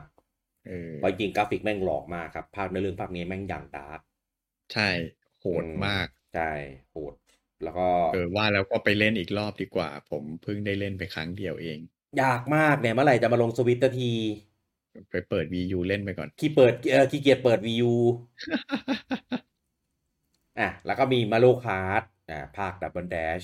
Double Dash เป็นภาคที่ใช้คอนเซปต์ได้เจ๋งมากก็คือตัวอืมละแต่ละตัวละครอ่ะมันจะมีไอเทมพิเศษควาประจำตัวมสามารถอ่าอ่าใช่ซึ่งอ่าเวลาเลือกรถเนี่ยมันจะให้เลือกตัวละครไปนั่งเนี่ย2 ตัวสลับได้ว่าใครจะขับใครจะมาใช้ไอเทมฮะตัวที่ไม่ใช่ไอเทมก็จะมีโอกาสได้ไอเทมพิเศษได้อืมเจ๋งมากในตอนนั้นแล้วก็มี F-Zero F-Zero GX นะครับแล้วก็มีอืมอันนี้เป็นเกมแนวสยองขวัญที่ดังมากคือเป็นเกมซีรีส์ใหม่ที่อ่าเปิดบนเกมคิวด้วยแล้วไม่เคยลงเครื่องอื่นอีกเลยก็คือ อะไรอ่ะ Eternal Darkness อ๋อเป็นเกมที่ผมไม่รู้จักเลยอ่ามันเป็นเกมสยองขวัญที่เล่นอ่าหลอกหลอกคนเล่นตรงที่แต่ใช่ใช่ผมเคยฟังในไลฟ์แบบใช่ ลูกเล่นแต่ละอย่างนี่แบบหลอนจริงใช่มันจะเป็นเขาเรียกอะไรนะเป็น sanity เป็นอืมระบบแบบจิตหลอนอ่ะเออพอเราแบบค่าsanity ต่ำอ่ะมันก็จะแบบทีวีแบบขึ้นเหมือนแบบปิดเองเอเอ่ออปุ่มลดเสียงค่อยๆลดเออกดมิวเสียงกดเพิ่มความสว่างไบรท์เนสอะไรเงี้ยคือแกล้งมาแฮกทีมเอา มันมาแฮกทีวีเราให้เราแบบหลอนแบบเฮ้ยใครมันกดรีโมทวะอะไรประมาณเนี้ยคนเล่นก็จะหลอน ซึ่งถ้าใครใช้ทีวีที่มันมีหน้า UI แบบนั้นน่ะอืมประสาทแดกเลยครับตอนนั้นครับซึ่งทีวีทุกคนในตอนนั้นน่ะจะเป็นแบบนั้นกันอืมถ้ามาเล่นในปัจจุบันไม่ได้แล้วทำไม่ได้แล้วเพราะว่าทีวีมันหลากหลายมากอืมก็อาจจะไม่ได้ค่อยตกใจเท่าไหร่อาจจะแบบรู้สึกตลกมากกว่าถ้าเป็นยุคนี้แล้วอืมเออซึ่งจริงๆเป็นเกมที่ดีมากเนื้อเรื่องอะไรเงี้ยก็ดีเซตติ้งอะไรเจ๋งมากเลยเป็นเกมสยองขวัญที่เวลาสู้กับศัตรูอะเลือกชิ้นส่วนโจมตีได้ อืมจะตัดแขนมันตัดขามันอะไรเงี้ยก็ได้ตัดอืมหัวอะไรเงี้ยอันเอนี้เกอมของค่ายอะไรครับเอเหมือนไม่ได้น่าจะเป็นค่ายใหม่นะอืมเออไม่ใช่ของปู่ใช่ไหมไม่ใช่เออ๋ออน่าจะชื่ออะไรวะอะไรซิลิคอนอะไรซิลิคอนไนท์มั้งเออคือถ้าผมจำไม่ผิดอะเกมเนี้ยเหมือนว่าตอนที่พัฒนาได้จิเกรุไปนั่งเป็นที่ปรึกษาด้วย แปลกมากจิก็รู้เป็นนั่งที่ปรึกษาเกมสยองขวัญคือแบบเดี๋ยวนะเอเอออไม่รู้เขาเคลมเองหรือเปล่าแต่ก็ชิอืก็ไม่เคยออกมมาปฏิเสธนะเออก็เลยคิดว่าน่าจะจริงเหมือนแบบไปร่วมดีไซน์อะไรมันเป็นเกมสักอย่างหนึ่งญี่ปุ่นหรือเกมฝรั่งเกมฝรั่งครับหรอเกมฝั่งตะวันตกเลยครับตัวละครอะไรพวกเนี้ยตัวละครฝั่งตะวันตกหมดเลยครับเออเกมดีวันรุ่งอมว่างๆลองไปนั่งดูคลิปเกมโอ้เพลย์โหเออืมอืมอแล้วก็ผมไม่เคยเห็นเขาทำเกมอะไรอีกเลยนะของค่ายนี้อืมเออมีแต่แป๊กอะถ้าผมจำไม่ผิดเหมือนแบบไปอืมไปอยู่กับ Microsoft อะไรเงี้ยมั้งแล้วก็แป๊กสักอย่างถ้าจำไม่ผิดอ่าแล้วก็มีพิกมิน2 ภาคอืมอ่มีไฟาเอ็มเลมอ่าใช่ภาคที่ยากลาสเรมากเดียนยากมากเออมีลุยจิแมนชั่นอ่าอ่า มี Metal Gear Solid ภาคที่เอามารีเมคซึ่งแฟน Metal Gear ด่าชิบหายแต่ผมชอบภาคไหนอ่ะภาค Twin Snake ครับมันเป็นภาคที่รีเมคภาคแรกแต่ว่ามันใส่ความเขาเรียกอะไรเนี่ยอภินิหารเข้าไปฉากแอคชั่นฉากอะไรมันจะแบบเหมือนคือเมะอภินิหารนะมันจะเวอร์ใส่ความเวอร์ใส่ความโม้เข้าไปอะไรอย่างเงี้ยครับซึ่งผมชอบแปลกนะเพราะว่าผมว่าแปลกทำไมถึงมาลงเครื่องนินเพราะว่าปกติโคจิมะเขาเป็นแฟนบอยโซนี่ไงโคจิมะไม่ได้ทำครับภาคนี้อ๋อเหรอใช่แต่ว่าด้วยความสัมพันธ์อันดีระหว่าง Nintendo กับโคนามิก็เลยได้มีภาคนี้มามี Tale of Symphonia มันมาลงเกมคิวก่อนใช่ปะใช่ครับเป็นภาคที่เขาเรียกว่าไงอ่ะดังลำดับต้นของซีรีส์นะใช่เป็นภาคที่แฟนๆก็ยังบอกว่าเป็นภาคที่ดีนะใช่แต่ว่ามันไปลงเพย์3มั้งทีหลังภาคเอฟเนี่ยก็เป็นภาคที่เป็นเทลภาคที่ผมอยากเล่นที่สุดเลย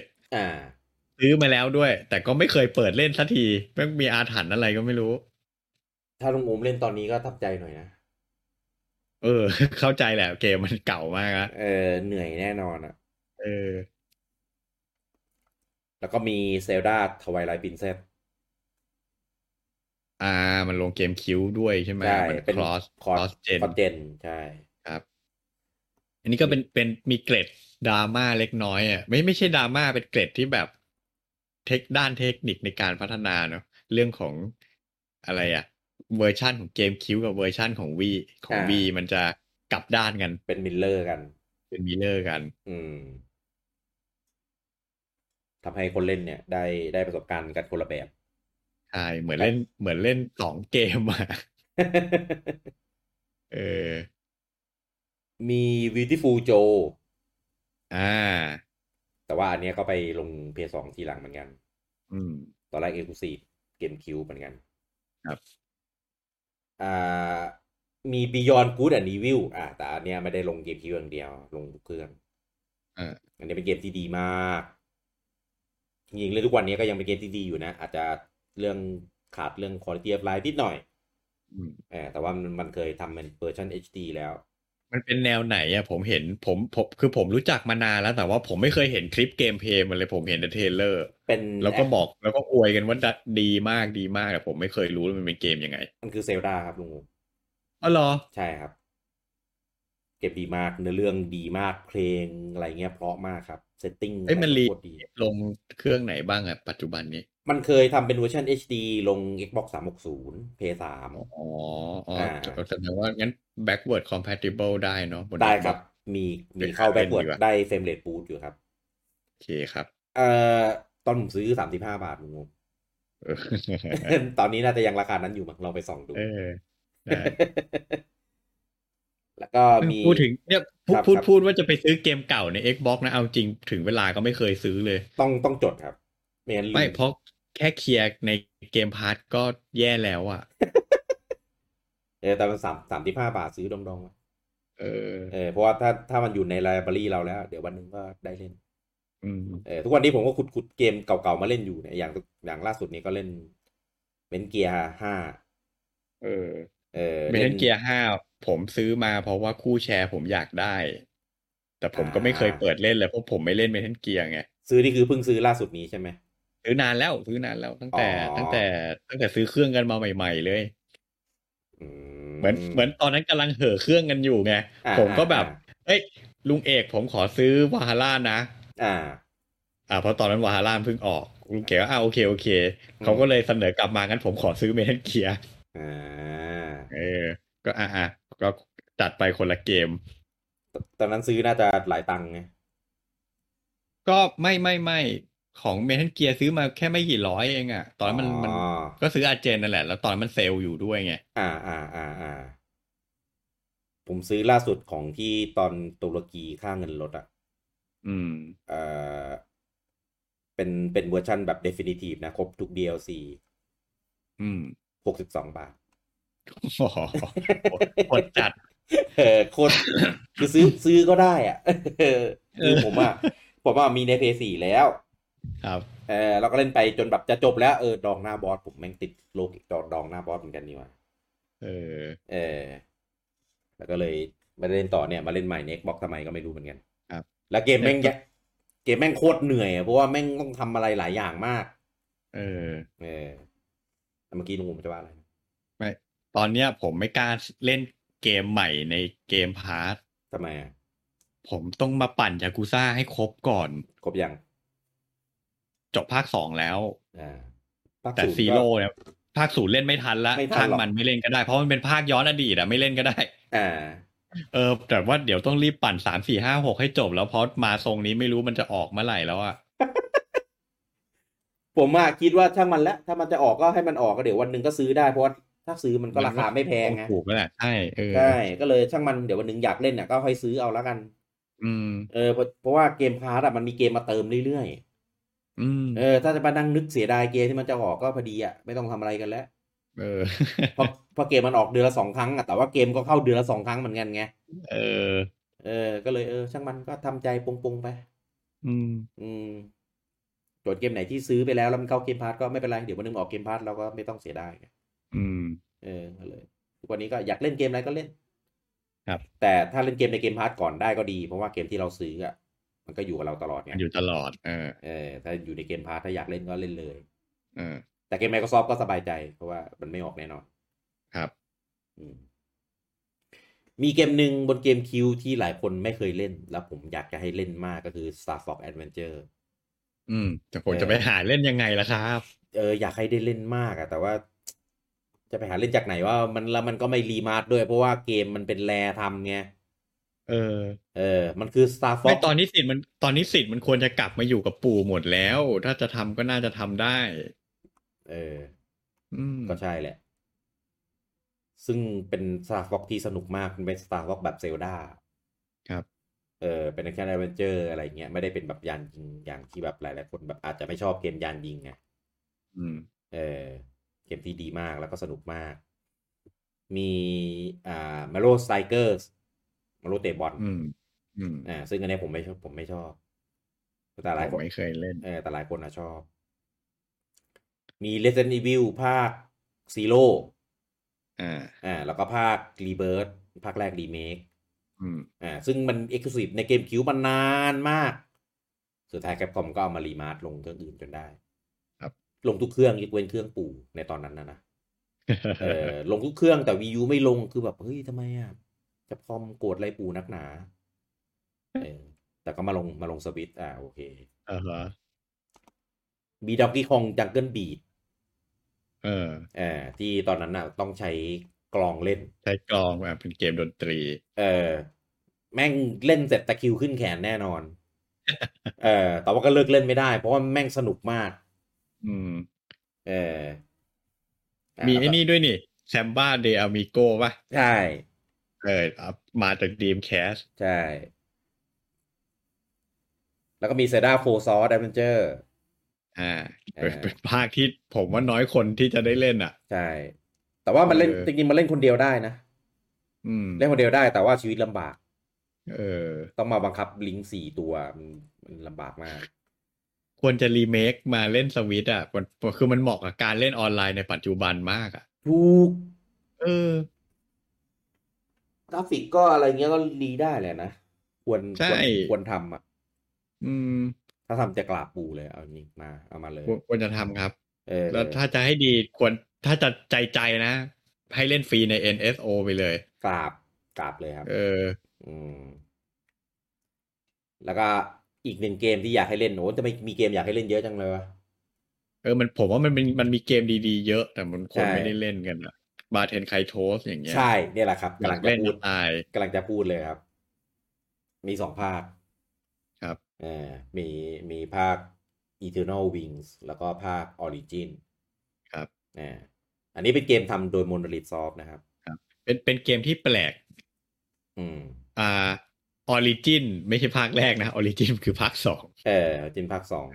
ตั้งชื่อให้คนเข้าใจผิดให้คนงงอืมอืมแล้วก็มี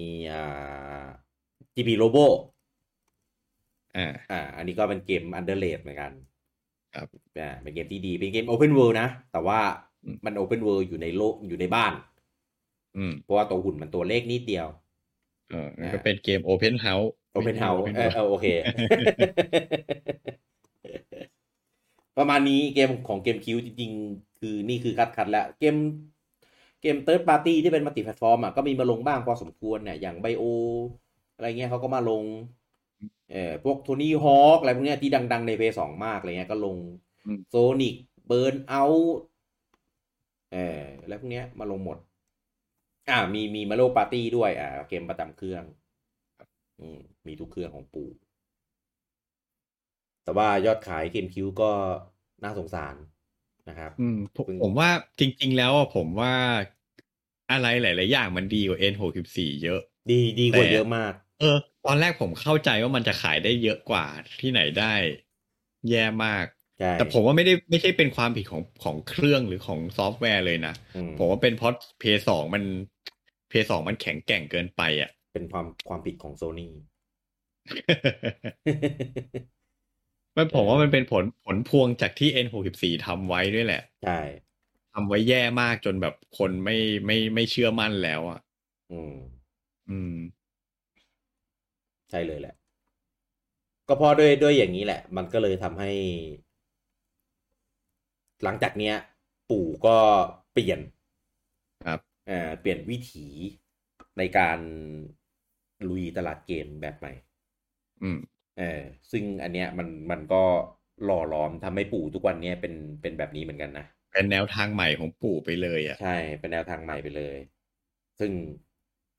หลังจากเนี้ยสนุกพวกเครื่องเกมต่างๆอะไรที่เราจะมายกพูดถึงกันนะแต่ว่าที่เราเอาPS2มาพูดด้วยเนี่ยเพราะว่ามันเป็นเรียกว่าไงมันเป็นจุดพอยต์หนึ่งของวงการเกมที่แม่งไม่สามารถมองข้ามได้เพราะเขาแม่งยิ่งใหญ่จริงเว้ยใน PS2 ผมว่ามันเป็นยุคที่เป็นก้าวกระโดดของวงการเกมของอุตสาหกรรมเกมคือเทคโนโลยีมันพัฒนาไปอีกขั้นหนึ่งจริงฐาน install base ตลาดใหญ่ขึ้นเยอะคือแต่ก่อนอุตสาหกรรมเกมเนี่ยถ้าเทียบกับเอนเตอร์เทนเมนต์อื่นเนี่ยยังเป็นรองอยู่เยอะมากเทียบกับฮอลลีวูดไม่ได้เลยใช่แต่ผมว่า PS2 เนี่ยเป็นยุคที่แบบโหอุตสาหกรรมเกมมันโตแบบก้าวกระโดดมากจนแทบจะกลายเป็นสื่อเอนเตอร์เทนเมนต์หลักขึ้นมาแข่งกับหนังได้แล้วจริงเพราะว่าแม้แต่ตัวทุนในการพัฒนาเกมทุนในการโปรโมทเกมไม่ได้น้อยหน้าไปกว่าหนังฮอลลีวูดแล้วนะยุคนั้นใช่ต้นทุนมันเป็นไมล์สโตนสำคัญของวงการเลยรายได้ที่ได้อะไรเงี้ยจากของวงการเกมคือแบบโหตีคู่กันกับวงการอื่นเลยแล้วสร้าง Impact รุนแรงพอสมควรสำหรับวงการในตลาดครับออกมาแต่ละเครื่องออกมาแต่ละทีคือแบบโหสร้างแรงกระเพื่อมที่ค่อนข้างรุนแรงมันก็เลยเป็นพอยต์อะไรที่หลายๆคนก็หันมาจับตามองกันเยอะขึ้นยิ่งกว่าเดิมครับคือเมื่อก่อนคนก็จะมองว่าเครื่องเกมเนี่ยมันเป็นของเล่นสำหรับเด็กใช่พอปัจจุบันเนี่ยในความเป็นจริงมันไม่ใช่แล้วเพราะว่าไอ้เด็กที่เล่นเกมพวกนั้นมันก็โตเป็นผู้ใหญ่หมดแล้วถูกเพราะฉะนั้นเกมมันไม่ใช่เรื่องของเด็กอีกต่อไปมันเป็นเรื่องของคนทุกเพศทุกวัยไปมันเป็นเอนเตอร์เทนเมนต์อีกแขนงหนึ่งว่างั้นถูกครับใช่มันก็เลยถูกมองไปในภาพที่แบบคือจริงๆก็ต้องขอบคุณโซนี่แหละเรื่องเนี้ยเขาทำให้ภาพที่คนมองต่อตลาดเกมมันเปลี่ยนไปมันเปลี่ยนใช่เพราะว่าเดิมผู้เล่นมันก็เป็นบริษัทเกมไงใช่พอโซนี่ที่มันเป็นบริษัทเครื่องใช้ไฟฟ้าแล้วเขามีอุตสาหกรรมเอนเตอร์เทนเมนต์เขาสร้างหนังอยู่แล้วด้วยมันเลยทำให้ภาพของอุตสาหกรรมมันแบบเปิดกว้างออกไปอีกคือถ้ายังอยู่ในมือปู่ไม่เป็นอย่างเงี้ยก็สรุปแล้วจริงๆโซนี่นี่มีคุณูปการกับวงการมากกว่าปู่เนาะก็ไม่ได้มากกว่าก็แค่คนละแบบแหมแล้วก็อย่าไปเทียบแบบนั้นดิ คือมันก็มันก็หล่อหลอมแล้วก็หล่อเลี้ยงกันมาทั้งคู่แหละครับแต่ว่าหนทางที่ทรีแต่มันทรีกันมาคนละแบบก็ก็เท่านั้นเองก็พูดงี้แล้วกันจะได้สวยๆก็คือเหมือนปู่เนี่ยก่อร่างสร้างวงการขึ้นมาสร้างแล้วโซนี่ก็รับไม้ต่อสานต่อให้มันยิ่งใหญ่ยิ่งขึ้นอืมอืม แหมถ้าไม่พูดอันแรกก็จะดีกว่านี้แหละ แล้วพูดอันแรกไปแล้วไงเลยแบบเออแปลกๆหยอกหยอกเออซึ่งเออคือเห็นอย่างเงี้ยคือทุกวันเนี้ยเหมือนเขาจะเริ่มจะเลิกตบตีกันแล้วใช่ถ้าเป็นยุคนั้นนะโดยเฉพาะยุคเพย์2เกมคิวนี่คือแบบคอนโซลวอร์เดือดมากมันมี Xbox เข้ามาอีกด้วยตอนนั้นเมกบอกเข้ามาอีกเจ้าหนึ่งอีกอ่าซึ่งก็ถึงแม้ในตอนนั้นนะ Xbox เขาจะเข้ามาในฐานะของแบบเอ่อที่ลุหน้าใหม่ใช่หน้าใหม่มือใหม่แล้วก็อันดับโลอืมอันดับโลหรือว่าถึงแม้ปู่จะเปลี่ยนทิศทางในการทำตลาดของตัวเองไปแล้วอ่ะXbox ก็จะถูกมองในฐานะเอ่อมวยรองมวยรองตลอดมวยอืมรองมาตลอดแต่ว่าแบ็กอัพอ่ะเขาใหญ่ครับครับดังนั้นแม่งมีพื้นที่ให้ลองให้ทำอะไรใหม่เยอะมากอืมเจนหน้านะครับที่เราเดี๋ยวไว้ถ้าเราจะมาพูดถึงกันเนี่ยเออก็มันก็จะเป็นช่วงเพย์3อ่าXbox 360แล้วก็ V แล้วก็วีอ่าเดือดเดือดเดี๋ยวถึงเป็นเจนผมว่าเป็นช่วงที่คอนโซลวอร์เดือดที่สุดในประวัติศาสตร์เลยช่วงนั้นน่ะใช่เพราะว่าอืมแม่งโอ้โหแม่งมีการเปลี่ยนแปลงแม่งเกิดอะไรขึ้นเต็มไปหมดอ่ะใช่แล้วมันเป็นจุดที่อินเทอร์เน็ตสุกงอมแล้วด้วยอ่ามีคใช่อมมูนิตี้เกมในอินเทอร์เน็ตเต็มไปหมดมีพื้นที่ให้มาเกียนใส่กันถูกมาเถียงกันถูก นะ อ่ะ